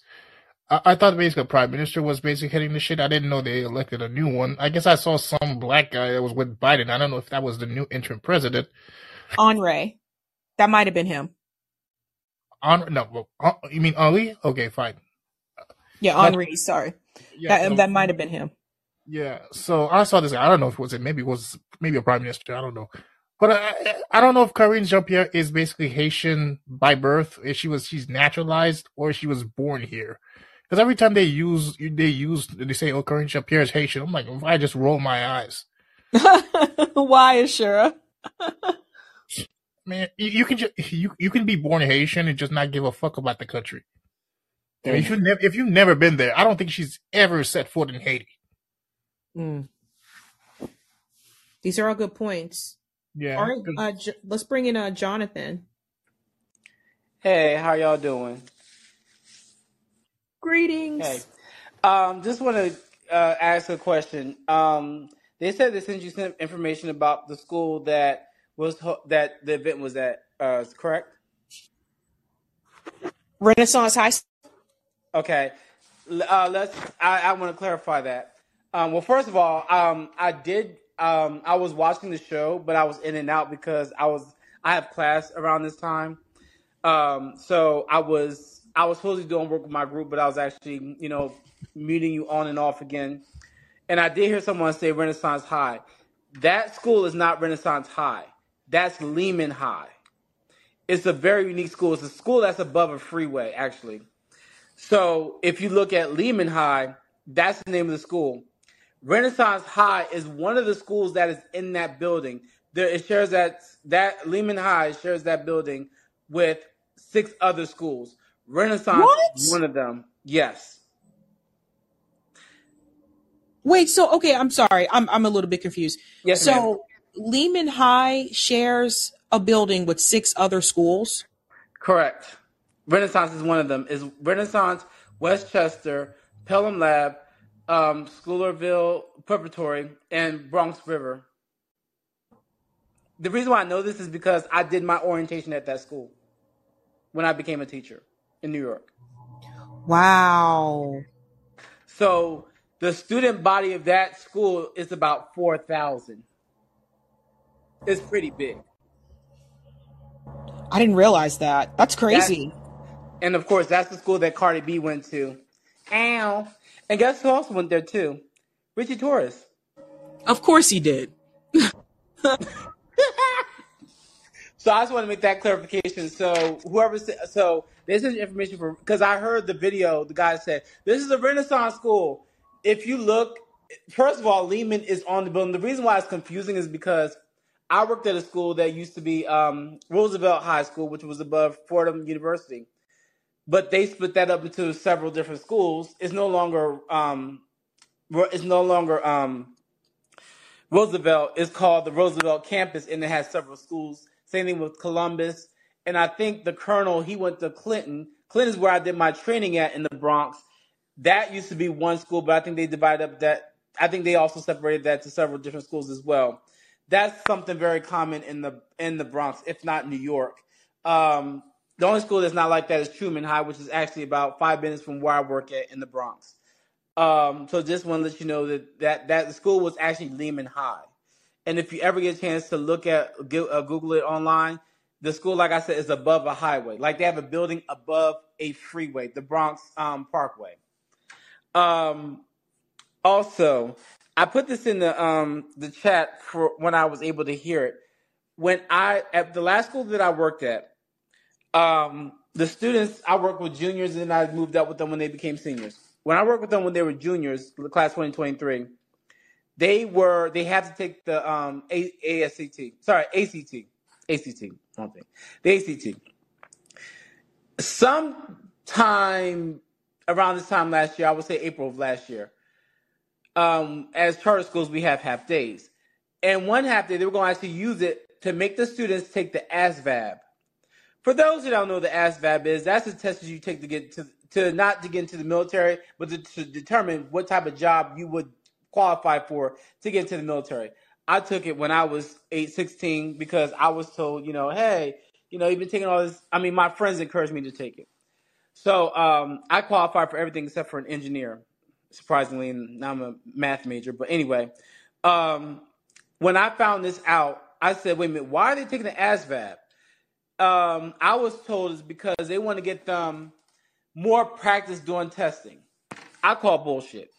So I spoke to to one of the social science teachers who's an activist just like myself, and we want to get to the bottom of this. Like, why are they making them take the ASVAB test when they already took the ACT, and a lot of them have not shown any interest to go into the military? Needless to say, a week later they decided to cancel it altogether. So that's another thing and I had to Google. I had to look it up. Okay, can you make the kids take the ASVAB? You can't make kids take the ASVAB. What they can do is they can opt out of getting contacted from the military, and also they don't have to take the ASVAB. But if they do take it, there's something that they can check off where the military won't contact them. But this is another way for them to get kids more involved into the military. When I was growing up, we had, and I think they still have ROTC.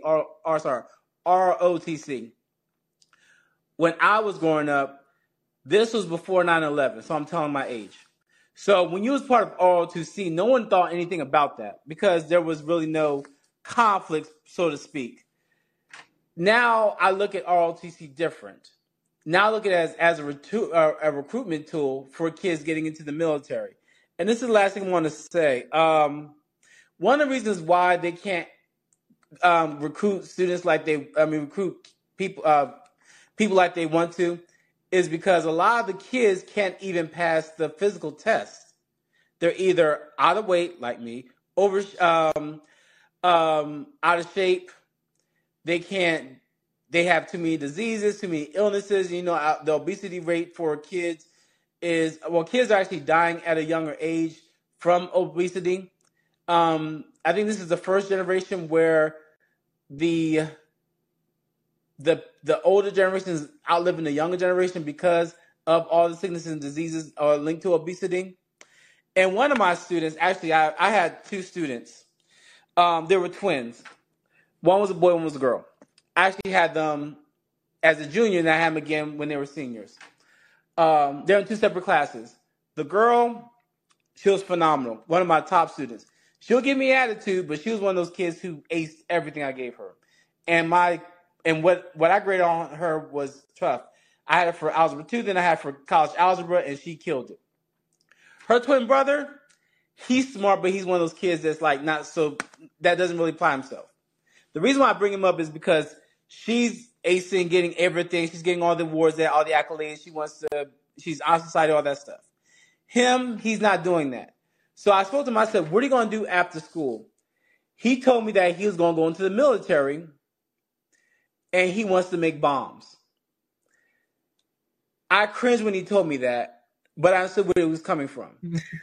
Like your father, Sabby, some of these kids, their only option, I worked in Newark, New Jersey.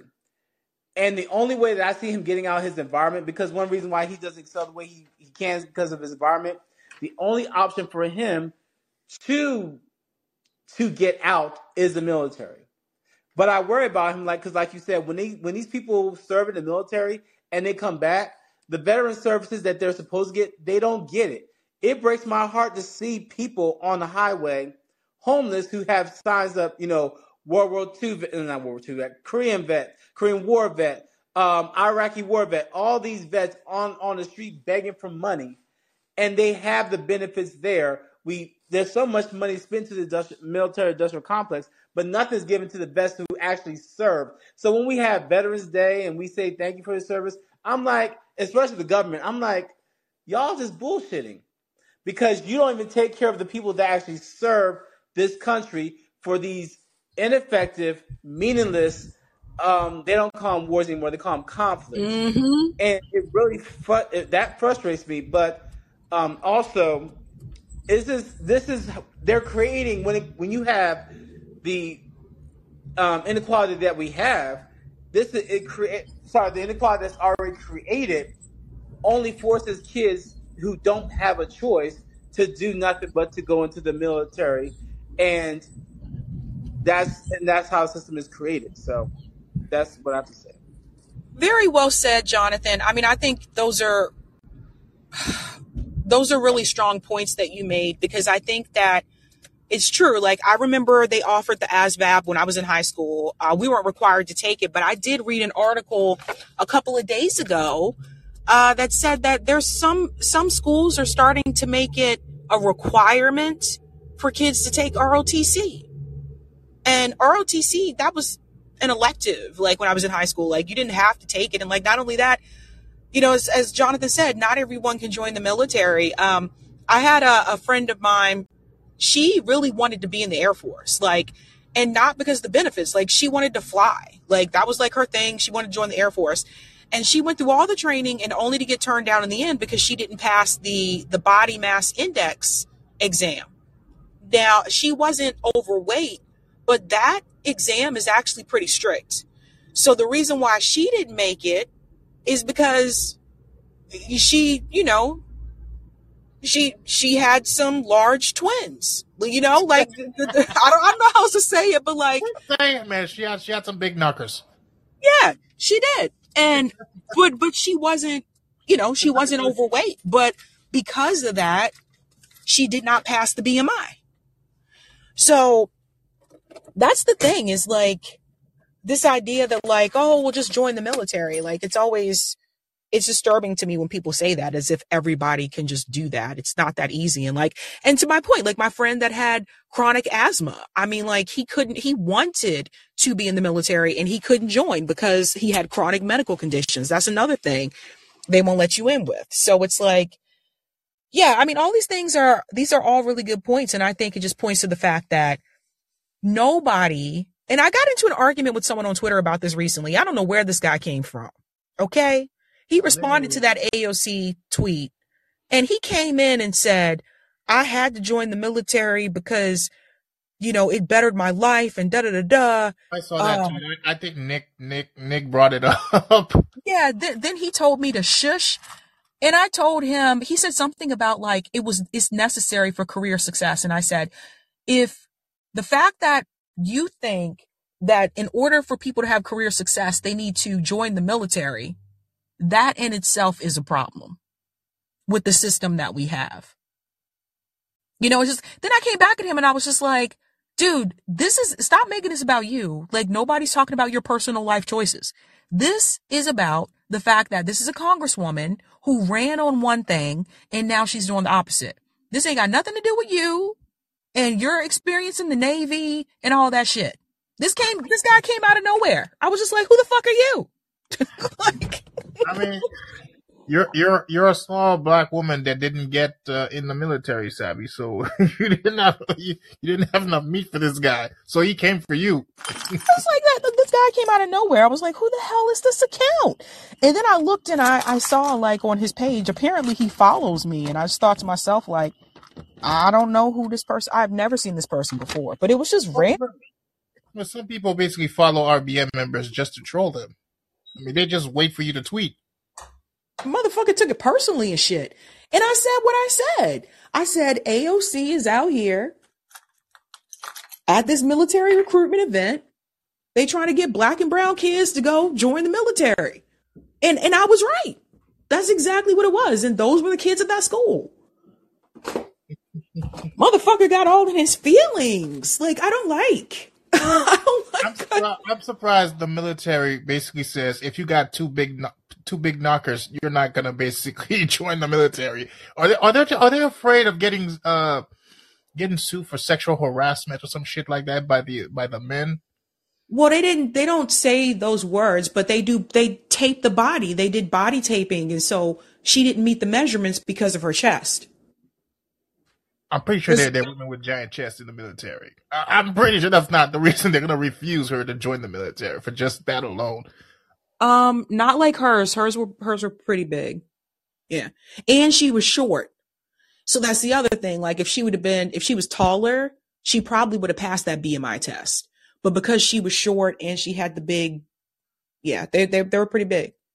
You're trying, you don't want to say the words, do you? They were big. Yeah, just say for what it is. You don't have to do the word big. You're not speaking code. Just say it. I don't like the word. Somebody, Dwayne, damn you, Dwayne just put it in the chat too. He knew exactly what I was thinking of. Just say the word, man. Big old Somebody in chat said I don't like that word. Someone in chat said it better. Tig bitties. There you go. If you can't say that, say that. Say twins. Next time you don't want to say big old T, say twins. And finally, I'll say this, and I'll get off. Do you not think that she's slowly getting money somehow by the military? If she's coming in with the people from the military and then saying, oh, these people are not from the military, but they fucking promoted themselves on Twitter. So how the fuck they're not from the military if you're saying they're not from there? And I'm pretty sure that I wish Nick was on here because Nick did a whole, I'm gonna have to find that video. Nick did a whole like case study on AOC one night and he was showing how him and CJ. Yeah, like she had to basically went over there and did a intern for the CIA and shit abroad. Yeah, because we know that AOC doesn't fucking speak to people for free. You have to book her. She has an agency. So did the military book AOC? If that's the case, then she's getting paid by the military. That's some people believe that. I mean, I don't have proof of that, but some people believe it. She may not be saying it, well, she may say flowery bullshit language, leftist bullshit, but she's promoting it behind the scenes. That's a good point. Also, one thing that you said, Sabby, you I think you didn't get into it in the in your show tonight, which I totally understand why. But I just want to make one point is that sexual assault does happen in the military, but keep in mind it happens both ways. That's all. You're right. That's true. 100%. I can't say the word because Dave Chappelle ruined it for me. Like Chappelle's show, there was a episode called The Real World, something like that. And Dave Chappelle's character said this woman had big old, and it was just the way he said it that really like made me cringe. And ever since then, I have a problem with like the T word. I'm just like, don't say it. Because I picture it like, it's just weird. I picture Dave Chappelle, so I'm like, please don't say the word. I can't say it. I can't say it. Where he said Chappelle ruins everything. Yes, he ruins words for people. What's going on, Ganja Girl? You were there as well. You just have to unmute, and I'm actually gonna I'll bring in Sinway as well. Let me put her as next caller. Okay. Should I start? Should I speak first or Hi. what? Well, let's let a Ganja Girl go real quick, and then I'll go back to you, Sinway. Well, yeah. First of all, let's ask me any questions. I was there. I was right in the front. As a matter of fact, by the way, I was talking with Trudy.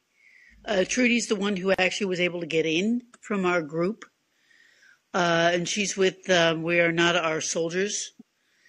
And she was just telling me that absolutely every single adult that she saw that was not a parent was in a uniform. So this AOC stuff saying, oh my God, this wasn't by the way, do you know that AOC's office just managed to get Democracy Now! To back off on how they were describing the rally, the event? No, fuck that. Democracy Now! Should take it to the streets and contact you guys. Oh, absolutely. I mean, it's amazing that, well, by the way, so Democracy Now! Just backed off and said that, oh, well, it's not a job fair and it's not a recruitment, it's a job services fair. It's so Orwellian, it's amazing. And See, then not only, honestly, if I knew about it ahead of time, because like when I did find out about the event, it was like literally I think it was the day before. And I put it in I sent it to Lucy. I put in the DM thing and I said, AOC is hosting this, da-da-da. But if I knew about it like a couple days before then, I actually could have tried to like, okay, let me see if I can get down to New York. Cause New York's like 3 hours and like 40 minutes away from me. I could have like driven down to New York and I could have been out there too. And I could have tried to sneak in. Maybe they would have been reluctant to turn me away. But I don't know. Like, I could have tried to sneak in and I would have got pictures and I would have been like, look at all these people in uniform. Absolutely. It was I mean, you saw the video of the colonel that approached us. Mm-hmm. Yeah. I mean, it's like, and if that's what he was saying outside, you know what they were saying inside. Oh, by the way, we are about to, as you know, I'm also affiliated with the Bronx Marines. We're about to do a rebuttal release to AOC after that wonderful, Instagram clips that she did. And we have a few demands. I don't know that we're going to get them, but the fact that she's probably going to say no to them is going to be very revealing.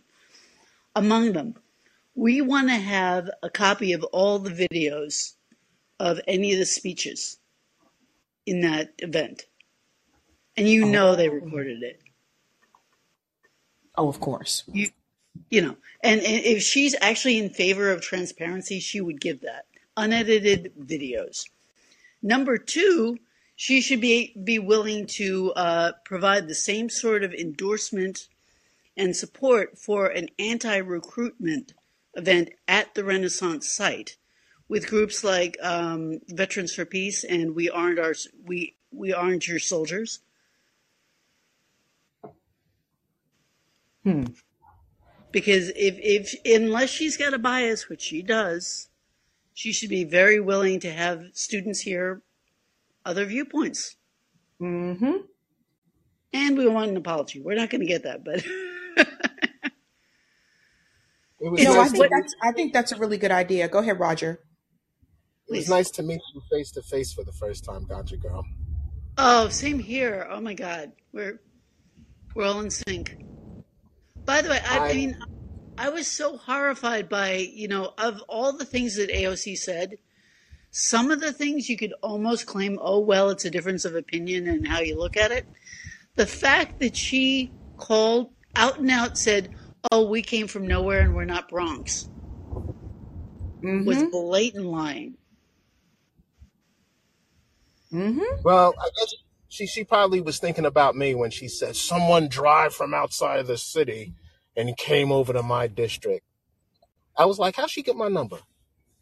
Why does she, when she talks about the district like this, why she act like she owned the shit? Like, that's just what cracks me up. It's just like, it's my district.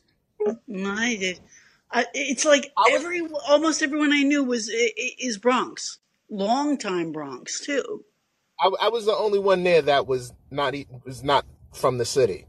I went to that was pretty much it. So I was just like, oh, I was like, how AOC knows me? I was like, yo, look, she came to Hempstead. She came to Hempstead with Zephyr Teach Out in 2018. So I was just returning the favor. You came to my district, I come to your district.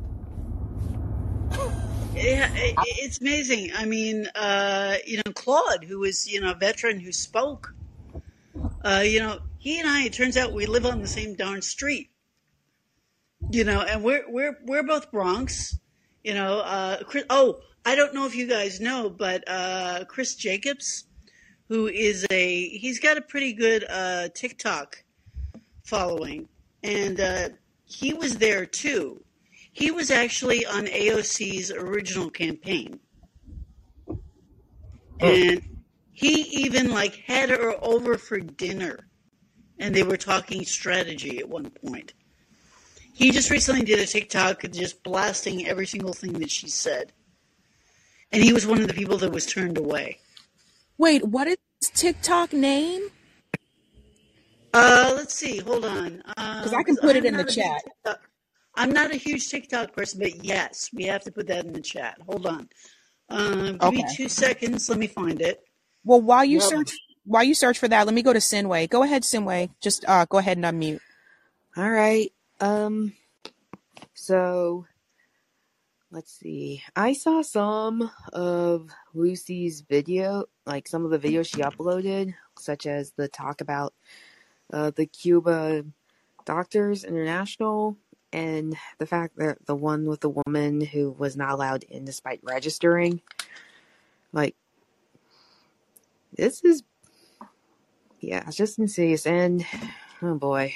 Make sure you guys have all your receipts. Like, Lucy already got all the videos and things like that. Like, make sure you guys have all your stuff, because when you do that rebuttal, I'm gonna tell you what she's gonna do. She's gonna say, these are right-wing people, these are Trump supporters, da-da-da-da. Make sure you have your receipts, because she gonna try to do that same old lame thing. You're right-wing and you're against people of color. Why? Yeah. Oh yeah. My county in Maryland is just takes all that social justice, identity politics things and just spins it for their own thing. So yeah. But I'm very interested to learn about all the other alternatives, because I was on some other call-in or something else about once this economy, once everything the inflation gets higher, a lot of kids and students are going to feel like they would have no choice but to get into the military, which part of it's the education. The other half is having them be aware of other opportunities, and for everyone to be there for them to make sure they achieve what they want, especially the poor, and especially Black and brown. Go ahead, Roger. Yeah, so I just want to say that I was operating on CP time. So I got there late. I got there when the Colonel Sanders guy was speaking.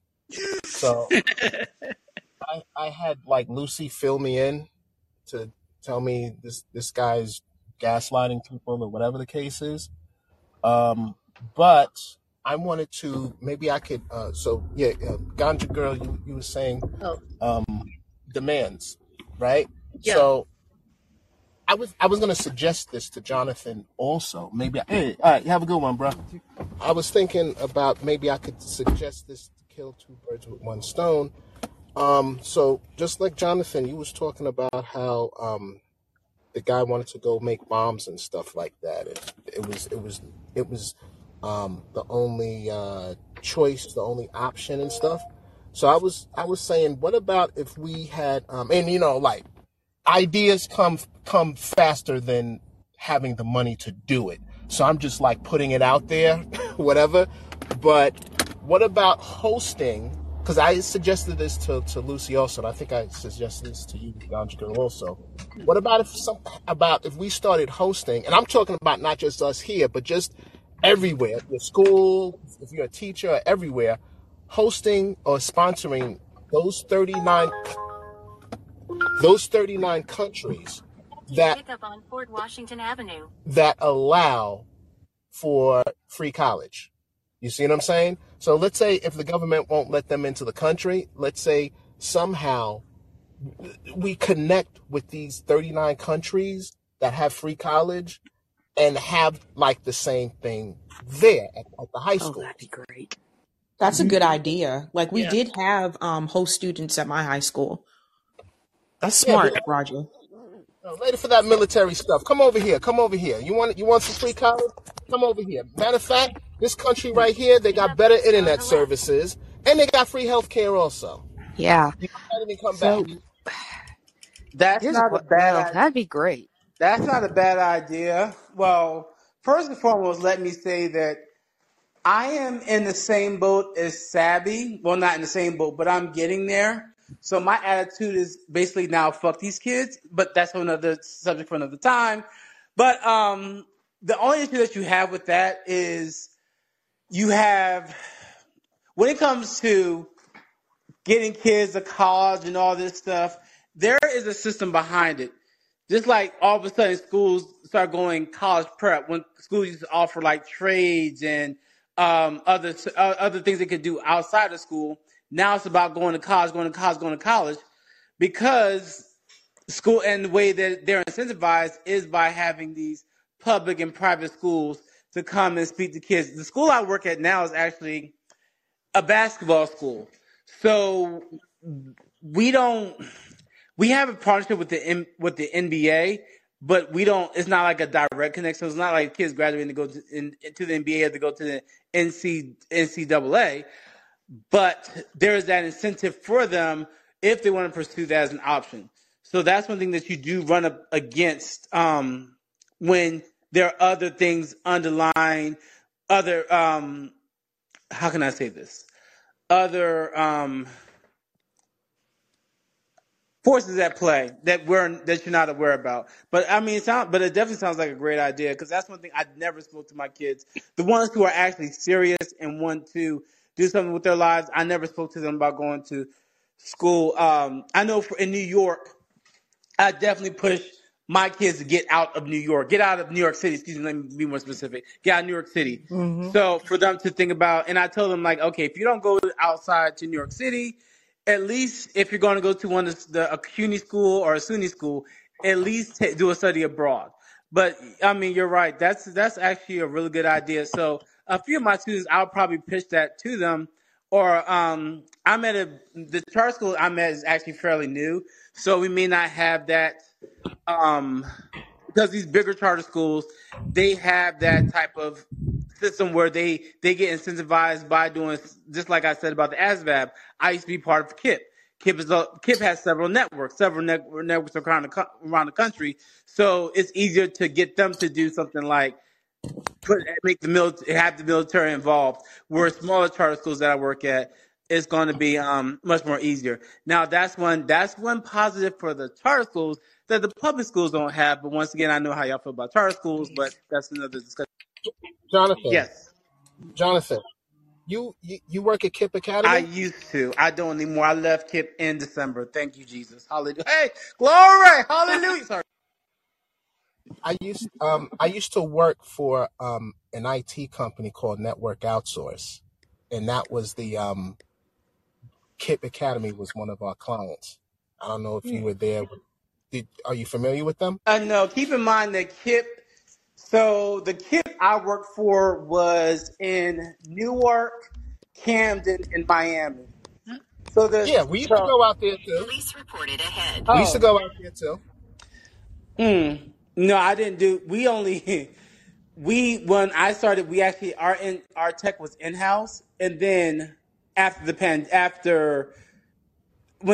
pandemic, our tech was in house, and then all of a sudden we only had one tech person for the whole entire system.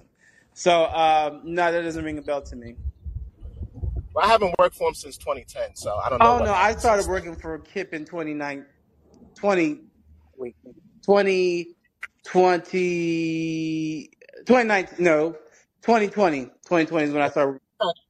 I just seen if we had a 6 degrees of separation type of thing Normally going on. that, All right, no yeah, problem. normally that does happen, but now we don't. I started Kip late. I started working for New York in 2019, so even though I'm old, I'm like a late teacher. So So okay, So let's it. I'm I gonna found I'm out. I'm gonna be wrapping up at 11:30, Right. so probably in about 30 minutes. But I want to make sure I get to the rest of the callers. But go ahead, Simway. Yeah. So I may have graduated. I may have graduated from college, but I'm interested in looking for, well, the possibility of, well, furthering my education and preferably not in this country. I've heard many times about going abroad. I'm currently trying to find programs in schools because my savings are still not there. So it'd be nice if I, well, for example, knew where to look, or heck, I'm sure some countries are limited. Like one time I thought the idea of, hey, maybe I want to study in China. I try to look up the Chinese university and it's blocked, Yeah, for China might be example. tough. China might be Oh. tough. But you can always look at Germany. I've heard about it. Someone in the chat though said that Germany's economy is like going down or something, like some GDP or something. Well, I hate to say it, but almost every country in Europe has a bad economy right now because of the war. Well, Yeah. that's true. I checked the scaling. I remember like last year I checked like what the euro is to the dollar, and it's not gonna get me that far.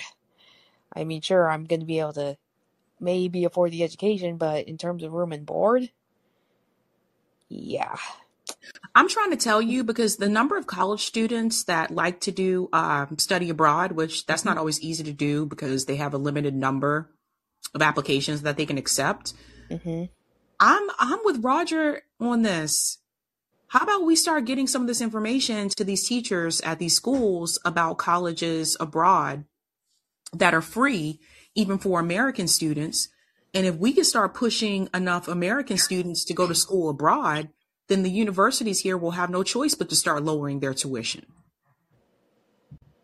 Think about it. You got to take away, because the students, this is something we always said, like when I worked in higher ed, one of the things that we always said is like the students really are the university's customers in a sense. Like without the students, the university does not exist because you have to have that tuition money from them. So you take away the tuition money, start pulling the students away from the university, then they're going to have no choice but to lower their tuition. You see what I mean? Like we need to start giving these kids other alternatives. And even if it's not studying abroad, we need to start promoting some of these trade schools for these students.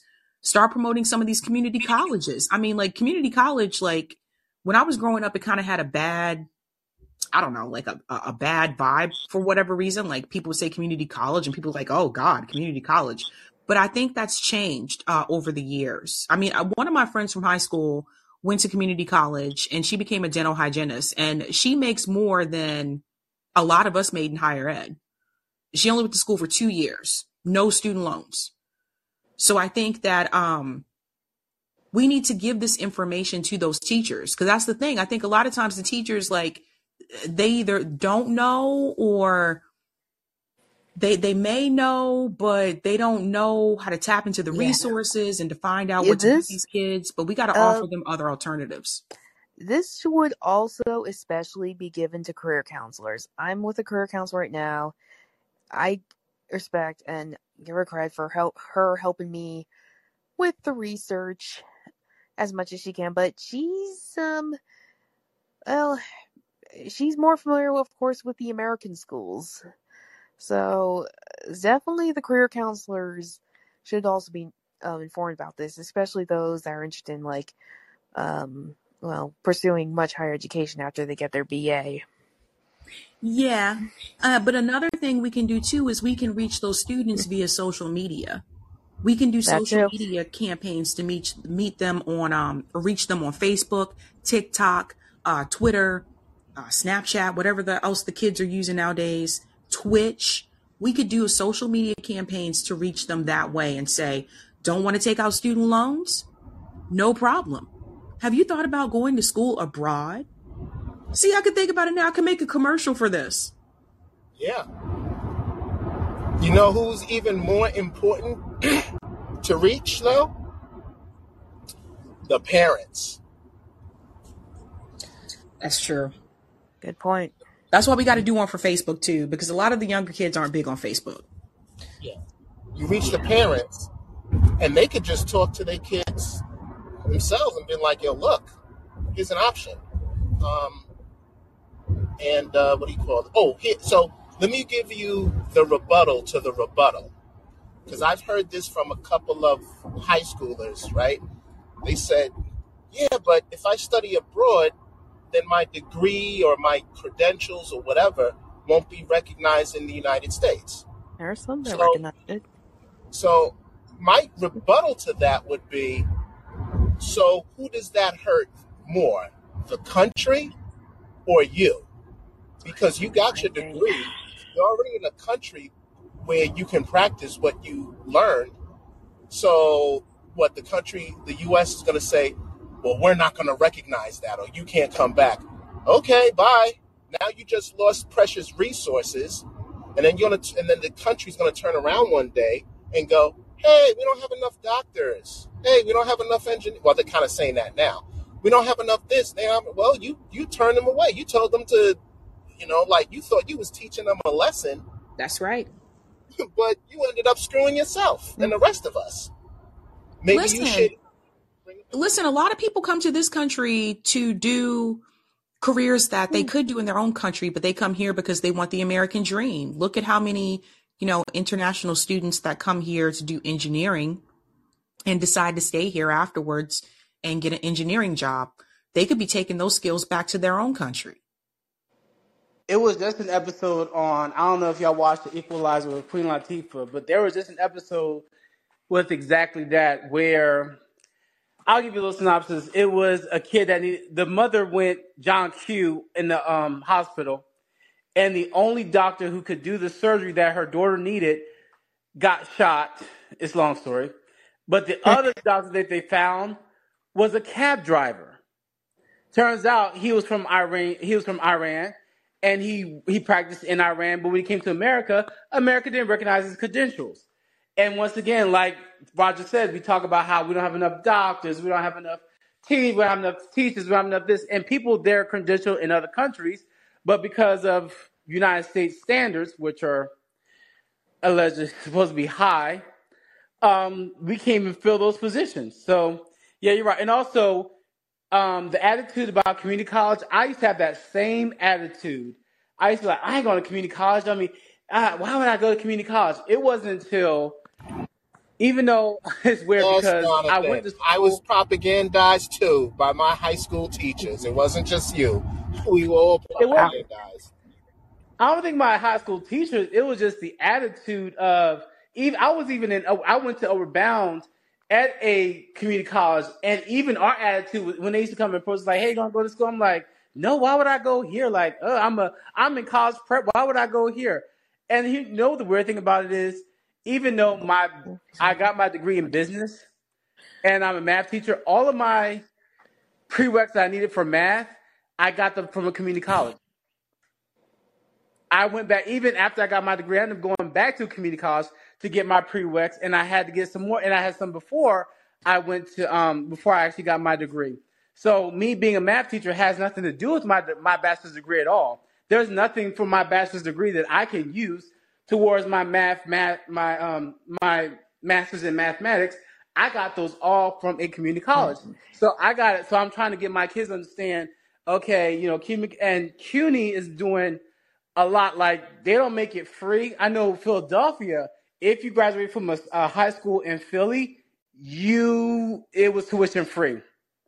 You could get your associates for free if you graduate from a high school in Philadelphia and you went to the community college of Philadelphia.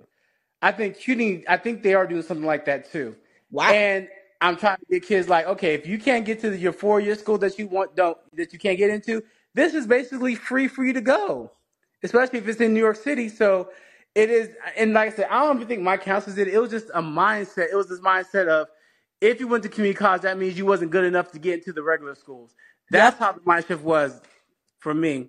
You agree, Roger and Sabby? I Interesting. agree. I had that same experience from my guidance counselors. Basically, they Wow. pushed us to go to the 4-year schools. I was lucky. I was encouraged to go to community college 2 years and then finish up.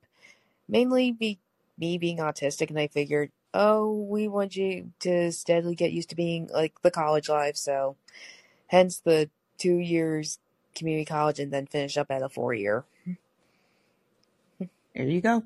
All right. I want to go ahead and bring in Ned and Dave, and then I'm gonna have to head out. Have a good night. Thank you so much, Sinway. Okay, Ned, you are on the mic. You have to Hi, unmute. you able to hear me? I can hear you. Awesome. Well, I just definitely want to add on to the agreement that seems to be the general consensus that Roger made about just the need we have for bringing in international education and support into the United States, because I feel like we are at such a dire point right now with so many of the things going on. And while we are absolutely having victories and movements are moving for the labor movement and the anti-war movement, it still is not where it needs to be. Right. And look at France. My God. France is literally like burning things. Like, they're really shutting things down. And we can do that too. I remember that happening like not too long ago. Mm-hmm. And it's so disgustingly shameful for AOC to be doing what she's doing now and shilling for the military on like the 20th anniversary of the invasion.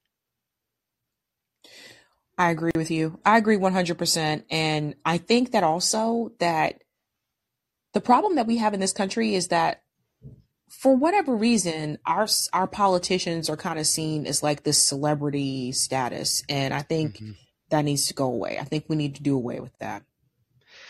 It's tough because I feel like with the breaking apart of media into all of these separate spheres, celebritization has kind of become almost the norm for so many different aspects of media to gain a following.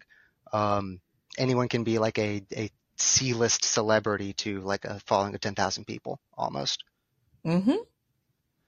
But it's with these almost snake oil salesmen like AOC and the squad, and honestly a lot of well-meaning liberals too. It's how there needs to be a strong anti-war coalition. But like I wonder, I really do wonder if they're able to be met in a lot of these places, because Trump derangement syndrome seems to be like an actual thing. And as long as we're all focused on like how bad or scary Trump could be, we're not focused on the fact that, you know, the people, the elites that we have in the world, not just in this country, but in the world, they're the ones that are really they're the ones controlling everything. This is not to say that Trump is, you know, not worrisome, but at the same time, it's like Trump isn't even a billionaire. It's all worrisome. Yeah, it's like all these people focus on Donald Trump. Yeah, he has shitty rhetoric, and yeah, he wasn't a good president. I get that. Totally get that. But at the same time, like, why aren't people focusing on Pierre, you know, Omidyar or Omidyar? Why aren't people focused on Pierre Omidyar? Like, we talked about him tonight. Most people don't even know who the hell he is. But he seems to have his hand in all these nonprofit groups that are donating to politicians. So many of these very wealthy, very connected people with very bad ideas are and do, but they're more polite about it. They don't they put the makeup on the pig, and so many people the rhetoric. I understand people to an extent when they say that matters so much, because the president and what he says does inform a lot of actions, and there are a lot of varying aspects of different identities that Donald Trump personally targeted for political gain, very harmfully. With all that being said, I mean, it's just, the important thing is not getting nuked at the end of the day.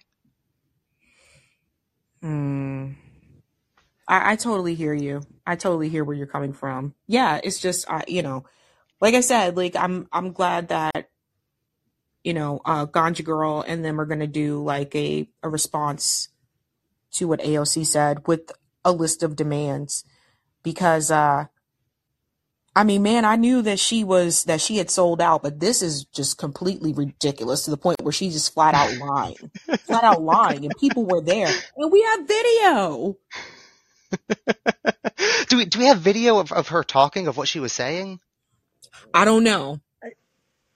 Not that we know of, but some kids somewhere videotape this stuff. Mm-hmm. I'd love to get a hold of them. Yeah. Well, props to all of you for what you were doing. I mean, any action against the war machine at any level is of dear importance, and the more that this can be highlighted and drawn attention to, the better. On a side note, Sabby, I know you're in Boston. Are you going to be going to the Julian Assange movie tomorrow with Gabriel and John Shipton? Yes, I will be there, and I already got my tickets, and I'm interviewing them tomorrow. I'm going to record it, and then I'll upload it. Oh, that's wonderful. Well, I'm very much looking forward to it. And I will stop taking up everyone's time, and I hope you all have a wonderful rest of your night. Thank you so much, Ned. All right, Dave, you're on the mic. Just got to unmute.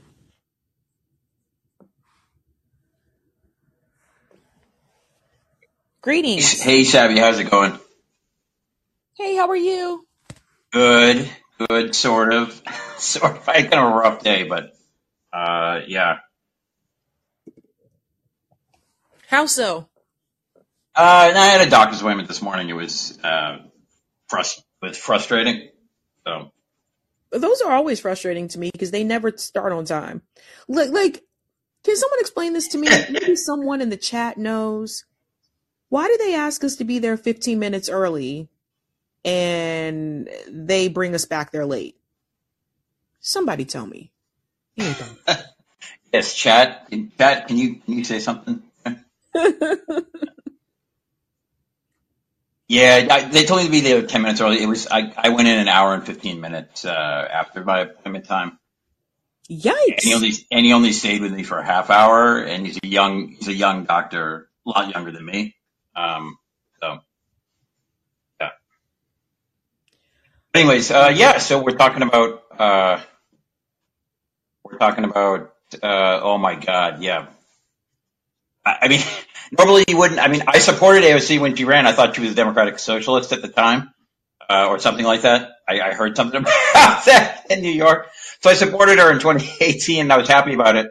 I was like, look at Nina Turner talking about AOC, and look, I was happy about Nina Turner, and then I was happy about AOC. At that time, I didn't know anything about her. I didn't know that she had been in Boston and had worked for Ted Kennedy when she was like 20 years old, and that she lied about her class background, misrepresented that.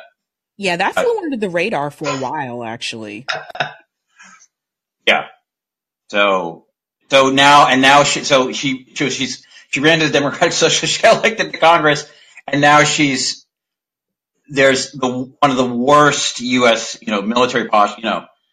U.S. military posture probably worse than their Vietnam aggression in like 66, 67, 68.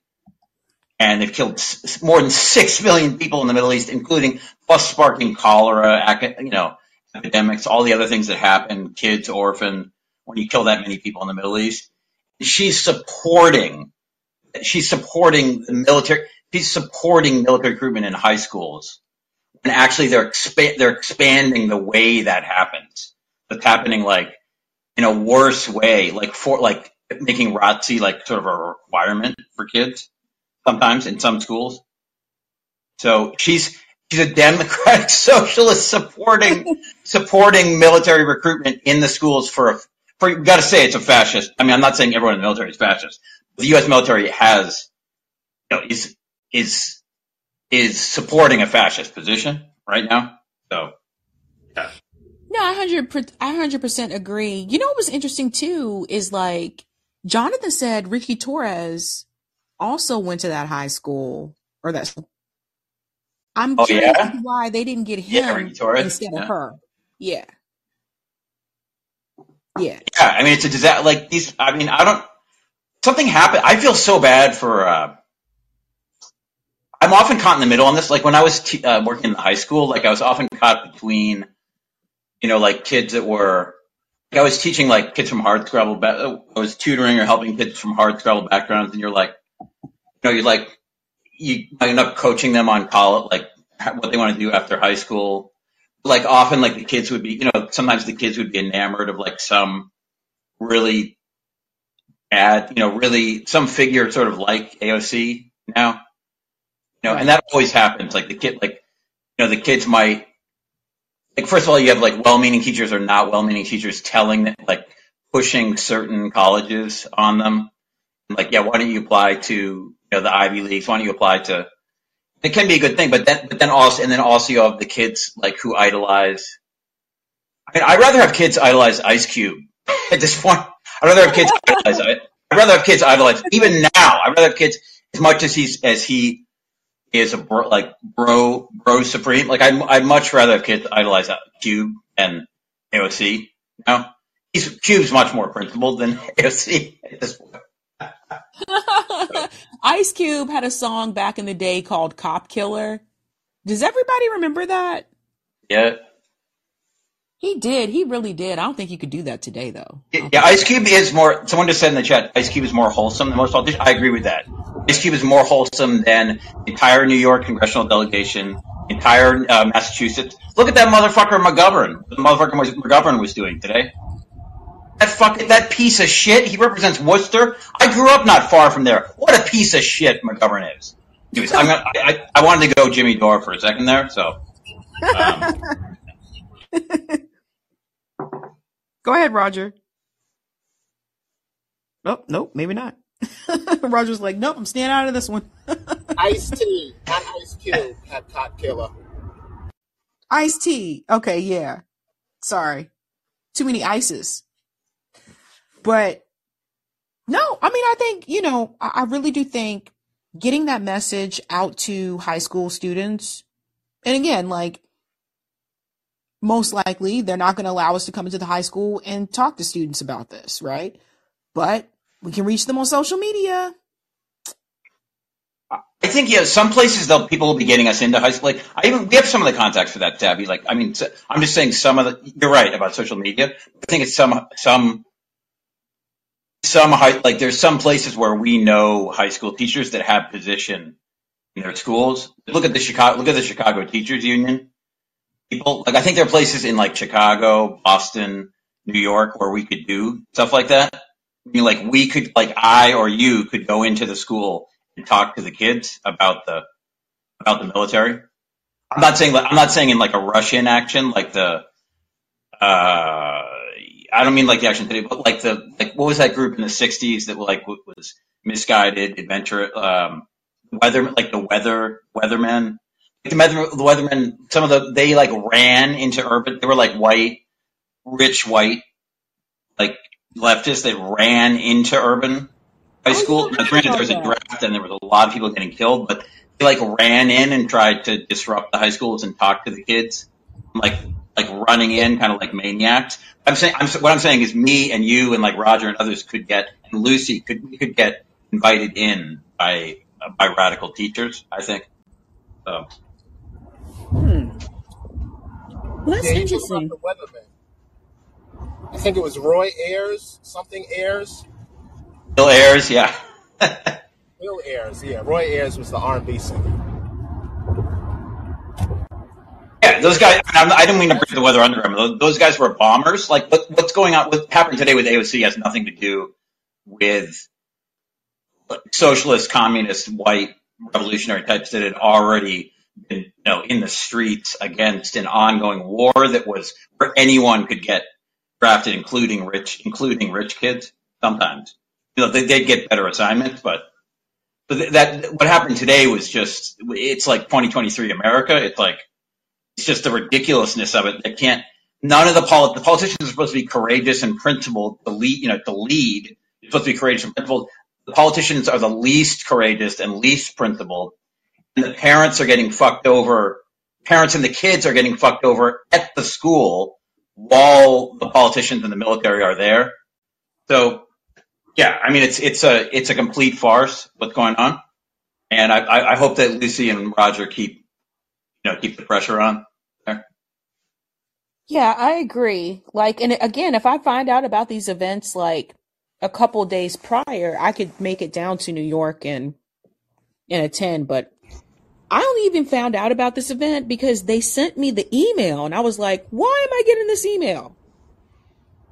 Savvy, you could have came. You just don't like flying. It takes an hour. Yeah, but I have work. I can't just I can't just be like, because this was on a Monday. I was just playing with you. And honestly, even with the flying, like taking an hour, it takes me 2 hours and a half at the airport. I gotta get there 2 hours ahead of time, and then I get on the plane, and then it's like 30 minutes for people to sit down. All of a sudden, I don't know what it is, but it takes people forever just to put one bag above their head. I never understood that. I'm like, what the hell? Like, you got one bag. Put the bag up top and sit down. Why is this? What are you doing? Why are you giving people high fives behind you? Why are you standing in the aisle? The people who stand in the aisle drive me crazy. I'm like, why are you just standing in the aisle? You're holding up the line. Put your bag up top and sit your ass down. It's very simple. Look, Logan, is that Logan Airport? Logan Airport? Yes. I ain't never seen anything like this before. Like when we flew back from where we were in Charlotte. When we got to Charlotte, North Carolina, everybody like kind of seemed to just know, get on the plane, sit the fuck down. Right? And so we took off like that. Boom, they were ready to go. Not Logan. When you go to Logan, people take their damn time on the plane. Like Boston, people move faster and everything else. But something about when they get on that plane, all of a sudden, I know I don't know what it is. I don't know if it's is it like is it like the old money washed? I don't know what it is. It's like people in Boston, they love Boston people they're really into education. They're really into international travel, and they're into like book, they're something about when they start to travel, they think they can automatically kick the wealthy people. They think they can immediately kick their feet up and do nothing. I don't think they're not used to being on not as used to being on Greyhounds and stuff. So I don't know. Yeah, I mean, I don't know what this was about. Like, it was really weird for me. And then same thing, like my sister said, like the very first time she flew up here, she was like, it took forever for them to get off the plane. She's like, we landed minutes ago, but it took forever to people to grab their bags and get off the plane. And I was at the back of the plane. And that's another thing too, was just like, why everybody acting brand new? Like people get on the plane at Logan and they're like, where's the bathroom? In the back of the plane where it's always been. Why are you acting like this your first rodeo? I don't know. I don't get it, man. I got a remedy for that. Just fly Spirit.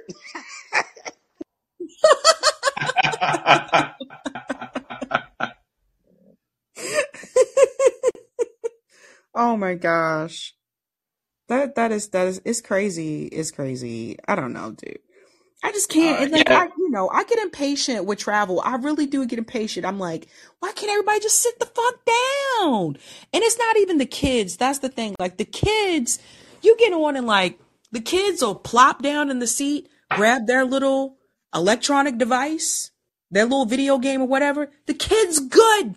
The kid gets it. It's the adults. The adults. I know. I don't know what it is. I don't know what it. What do I do? Can I get a pillow? You think it's more? You think it's the people that are like the 30-something adults? You think it's more? You think it's more the older adults or more like the millennial adults, or like what? It What do seems you like think? it's more the older, because like they be asking for this like shit that like, the freaking flight attendant come by like multiple times. They wait till the flight attendant decides to go to the back of the plane and sit down and take a break. Then all of a sudden it's, where's the flight attendant? I want an extra pillow. Bitch, why? She walked by like 5 times. You said nothing. Nothing. Now all of a sudden you want some peanuts. Like, I don't know. I don't get it. I think they're used to back in the day, used to be like if you were traveling, go a long distance on a plane, they really took care of you, So yeah. Yeah, it's just I'm like, man, if you want that kind of service, then maybe you might have to sit in first class, because first class is different. But if I see the flight attendant, if I see her walk by like 5 times and you ain't asked for nothing, and then all of a sudden when she goes on her break, all of a sudden it's, where's the flight attendant been? I want a pillow. I'm like, I was literally sitting there thinking to myself, like, bitch, are you serious? I don't like flying because I hate the like, speaking of bit like fucking, I hate the fucking culture associated. Like, I hate a lot of people that fly, I don't like them. It's like there's tons of rich people fly on planes, so it's like, I just don't like being on the plane because it's not, I wind up getting into like I wind up having to like pretend that I like the person next to me when I don't like them, and so anyways, yeah. Oh, so Roger's making fun of you for not wanting to. I don't know what he's doing, but no, I hate. The only thing I hate about flying is takeoff. I hate takeoff, but I love landing because I know I'm getting up out of the fucking sky and shit. But I mean, it's just like, Savvy, landing's more dangerous. Landing's more. That's okay. I know I'm going down. I know I'm going down. I'm like Mary J. Blige. I'm going down.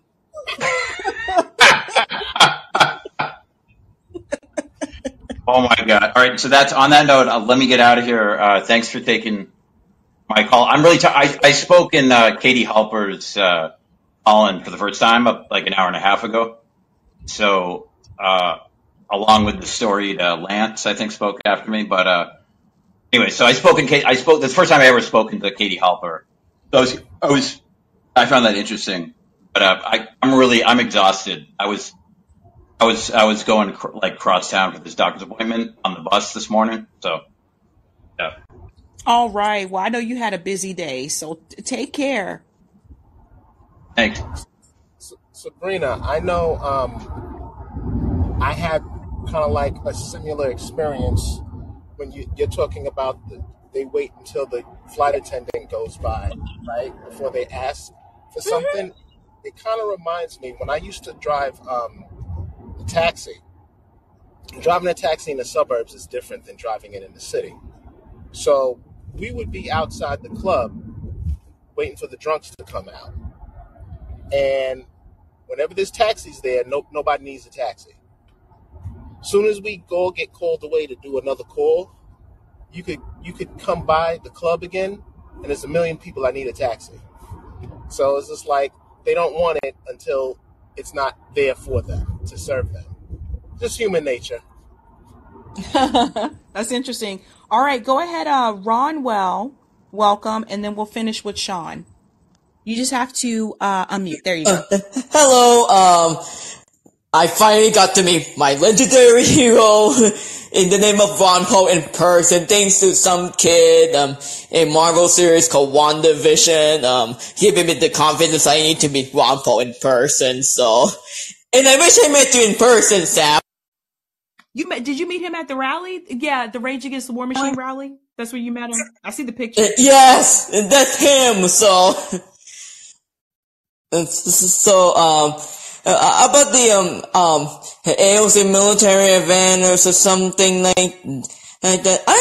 I'm so glad that she was exposed as a flip-flopping of a politician, if I mean, like most people would say one thing, and most people would do the opposite thing, if you know what I mean. I'm so freaking glad. Like one principal person in my profile picture, like Wampa, for example, was pretty consistent on that. Unlike AOC, like, you know what I mean? So. Well, I mean, I hear you. I mean, I think, you know, she's exposed herself like multiple times. But I think, again, I think Lucy had a really good idea when she was like, people need to write in write-in candidates against her. Like, you really do. Because, like Lucy said, nobody's challenging her from the left. Her challengers have been from the right.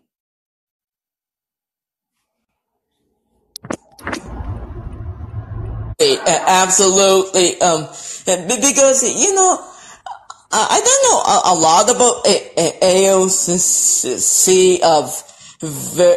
very much until like her foreign policy voting record, and it was like, I think I'm out.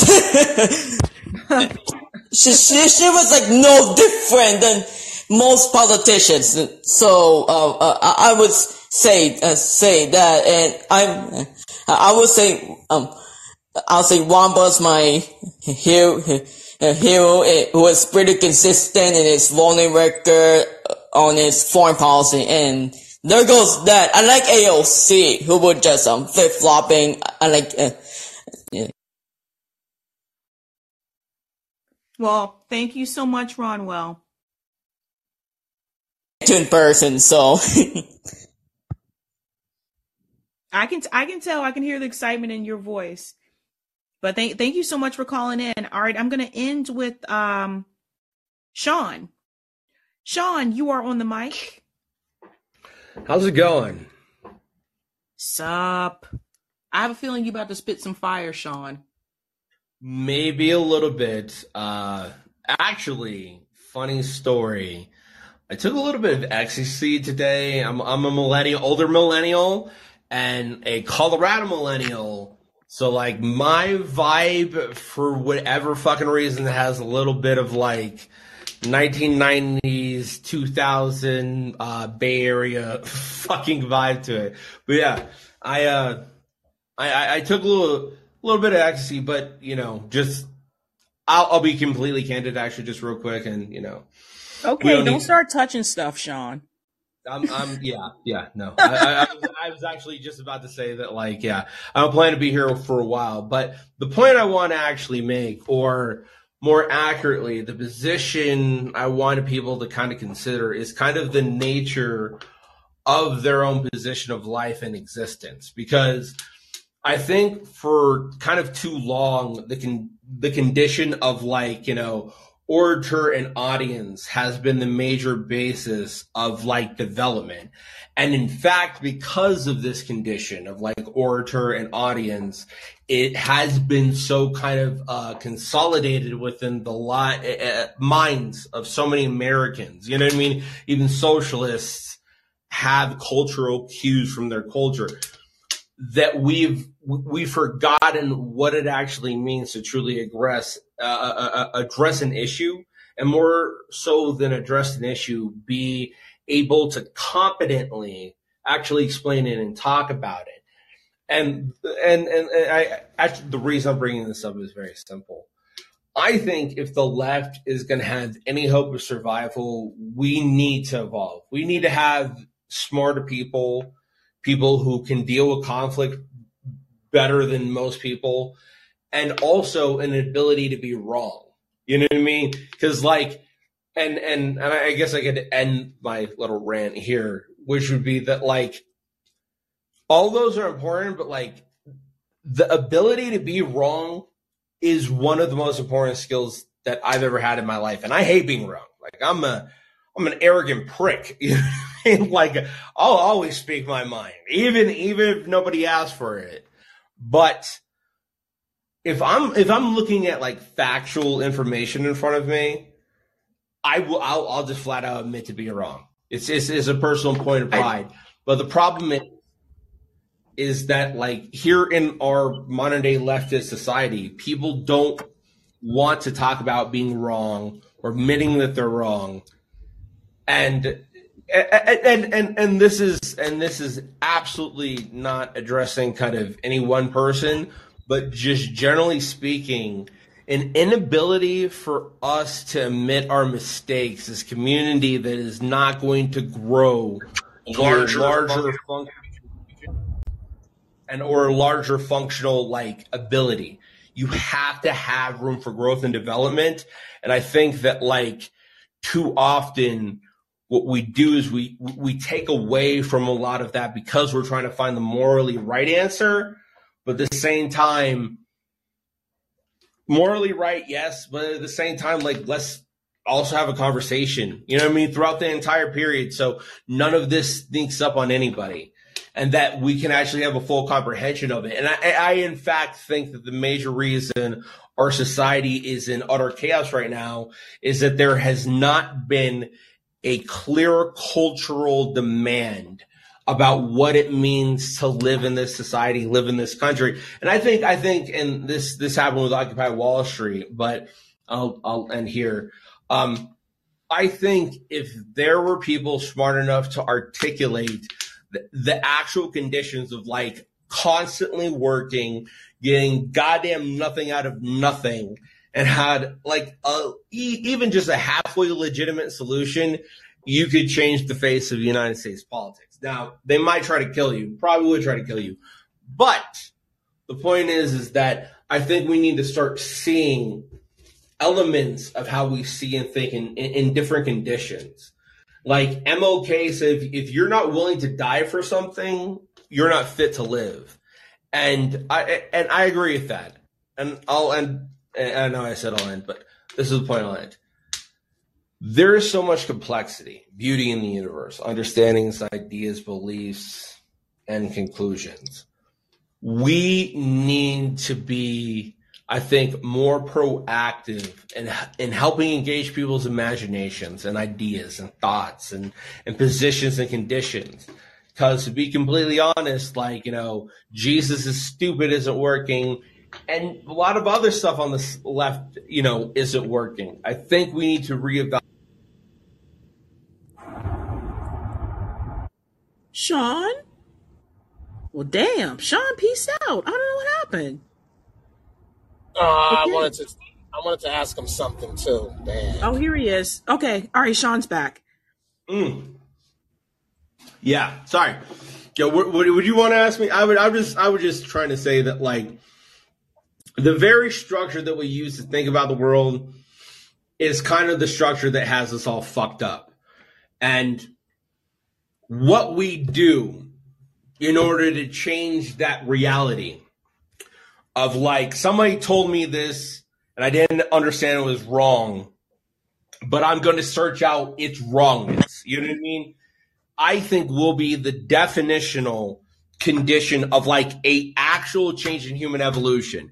And human evolution, just really quickly, is not something that happens on, like, we grow an extra thumb. Human evolution is very simple. We grow the way we think. But Sabrina, I'm sorry. Jesus, I've been taking up so much of your time. Thank you, Sabrina, for having me. And I mean, I can definitely hop out of here. I don't want to hog up all your time. But Roger, I guess you had a question for me? You're in Colorado, right? Yeah.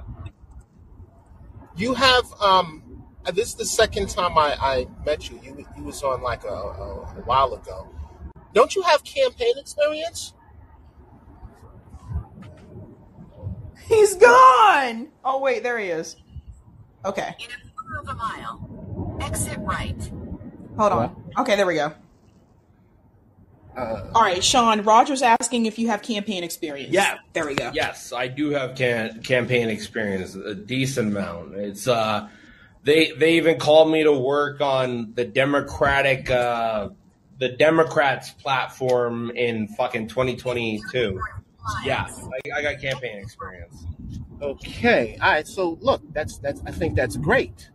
So I believe you said you was in Colorado. I did it. I refused, but yeah, go ahead. Sorry, I won. I didn't. I chose not like they $24 an hour was pretty good, but I don't believe what they're selling. Anyway, sorry. Yeah, go ahead. Okay. Listen, you should put that experience to work for a ballot initiative. Okay. Oh. So Colorado, all right, is a direct ballot initiative state. Yeah. I'm a native. This is I'm well aware of the system. I think it's one of the best in the country. Good. I actually let me go through it for a second, right? So here's the thing, right? I always say, if you're going to craft an initiative that regulates the government and punches up at corporate power, it's always better to run it as an amendment rather than a law. Because if you run it as a law, then the state government can come in and repeal it or weaken it without having to ask you, unlike they would if you ratified it as your own amendment. Now, the reason why I say that is I've been talking to a guy named Earl Stalin, right? And he is, I would see him on the monthly Public Banking Institute Zoom meetings, right? So I think his coalition is called like Rocky Mountain Public Banking Coalition or something like that, right? So he initially was able to get a Colorado public bank on the ballot, but the judge struck it down because it said that it violated the single subject rule. But he's saying he had texted me before. Oh, and Sabrina, watch out. I'm gonna see if I can get him on your show in, I don't know, maybe a couple of months. He's like busy right now, whatever the case is. But he texted me like yesterday saying he might have to do an initiative again, but he knows it's going to be expensive or whatever. Okay, so someone like yourself, if I could hook you up with him or whatever. If you remember Frank, Sabrina, Corruption Control, Frank, sometimes he's on here. I don't know if you remember, but I put him in contact with Earl because he's from Colorado also. Okay, gotcha. So maybe, you know what I'm saying? If I could connect you two together, you know what I'm saying? I mean, you got that on the ground experience.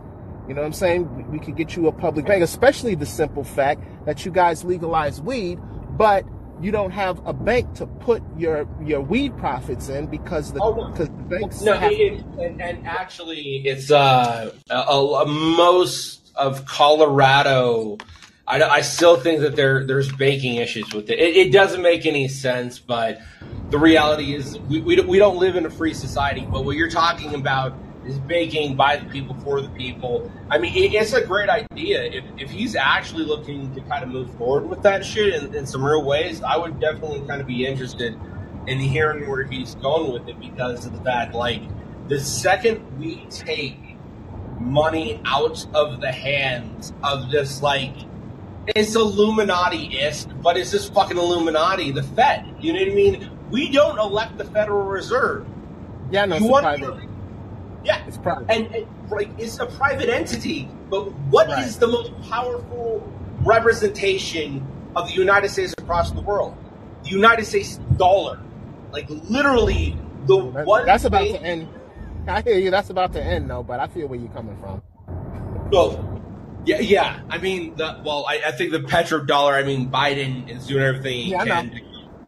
So let me just get this out real quick. So, the thing is, what? In case anybody doesn't know, if you legalize weed without having a public bank, you're not gonna. There's no place for you to put those profits because the banks have to go FDIC insured, so they have to abide by federal banking regulations, and they can't be having profits from ill-gotten gains since it's still illegal federally. Okay. However, if you have a public bank, that can insure your credit unions and community banks instead of FDIC. Okay. Then it would allow you to put those profits in those community banks and credit unions, because that's one of the many things that a Colorado public bank would do, is to allow you to I You know what I'm have saying? I have 5 minutes, then I gotta go. Cool. All right. So follow me at Roger2.0, and then I'll send you some information. Let me see if I can put it in the chat. Yeah, I'm already following you. I like the major point. Yeah, I guess so, man. I don't be on here a ton, but what I would say is that like you need to understand our current banking system has nothing to do with the public. It's all an imaginary spreadsheet. What like credit unions and like local banking does actually puts money in a solidified place to kind of allow it to build. I mean, I honestly personally hate this system entirely, but it's not a bad idea by any stretch of the imagination.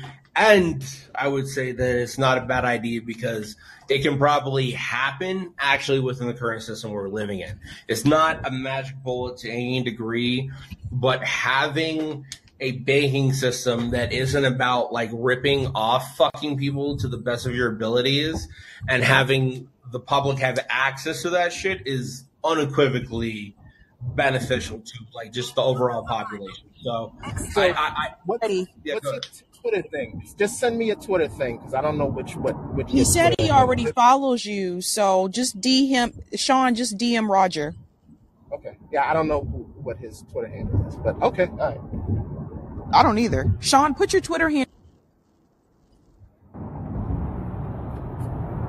Exit right. Okay, I guess on that note, we'll be heading out. Exit right.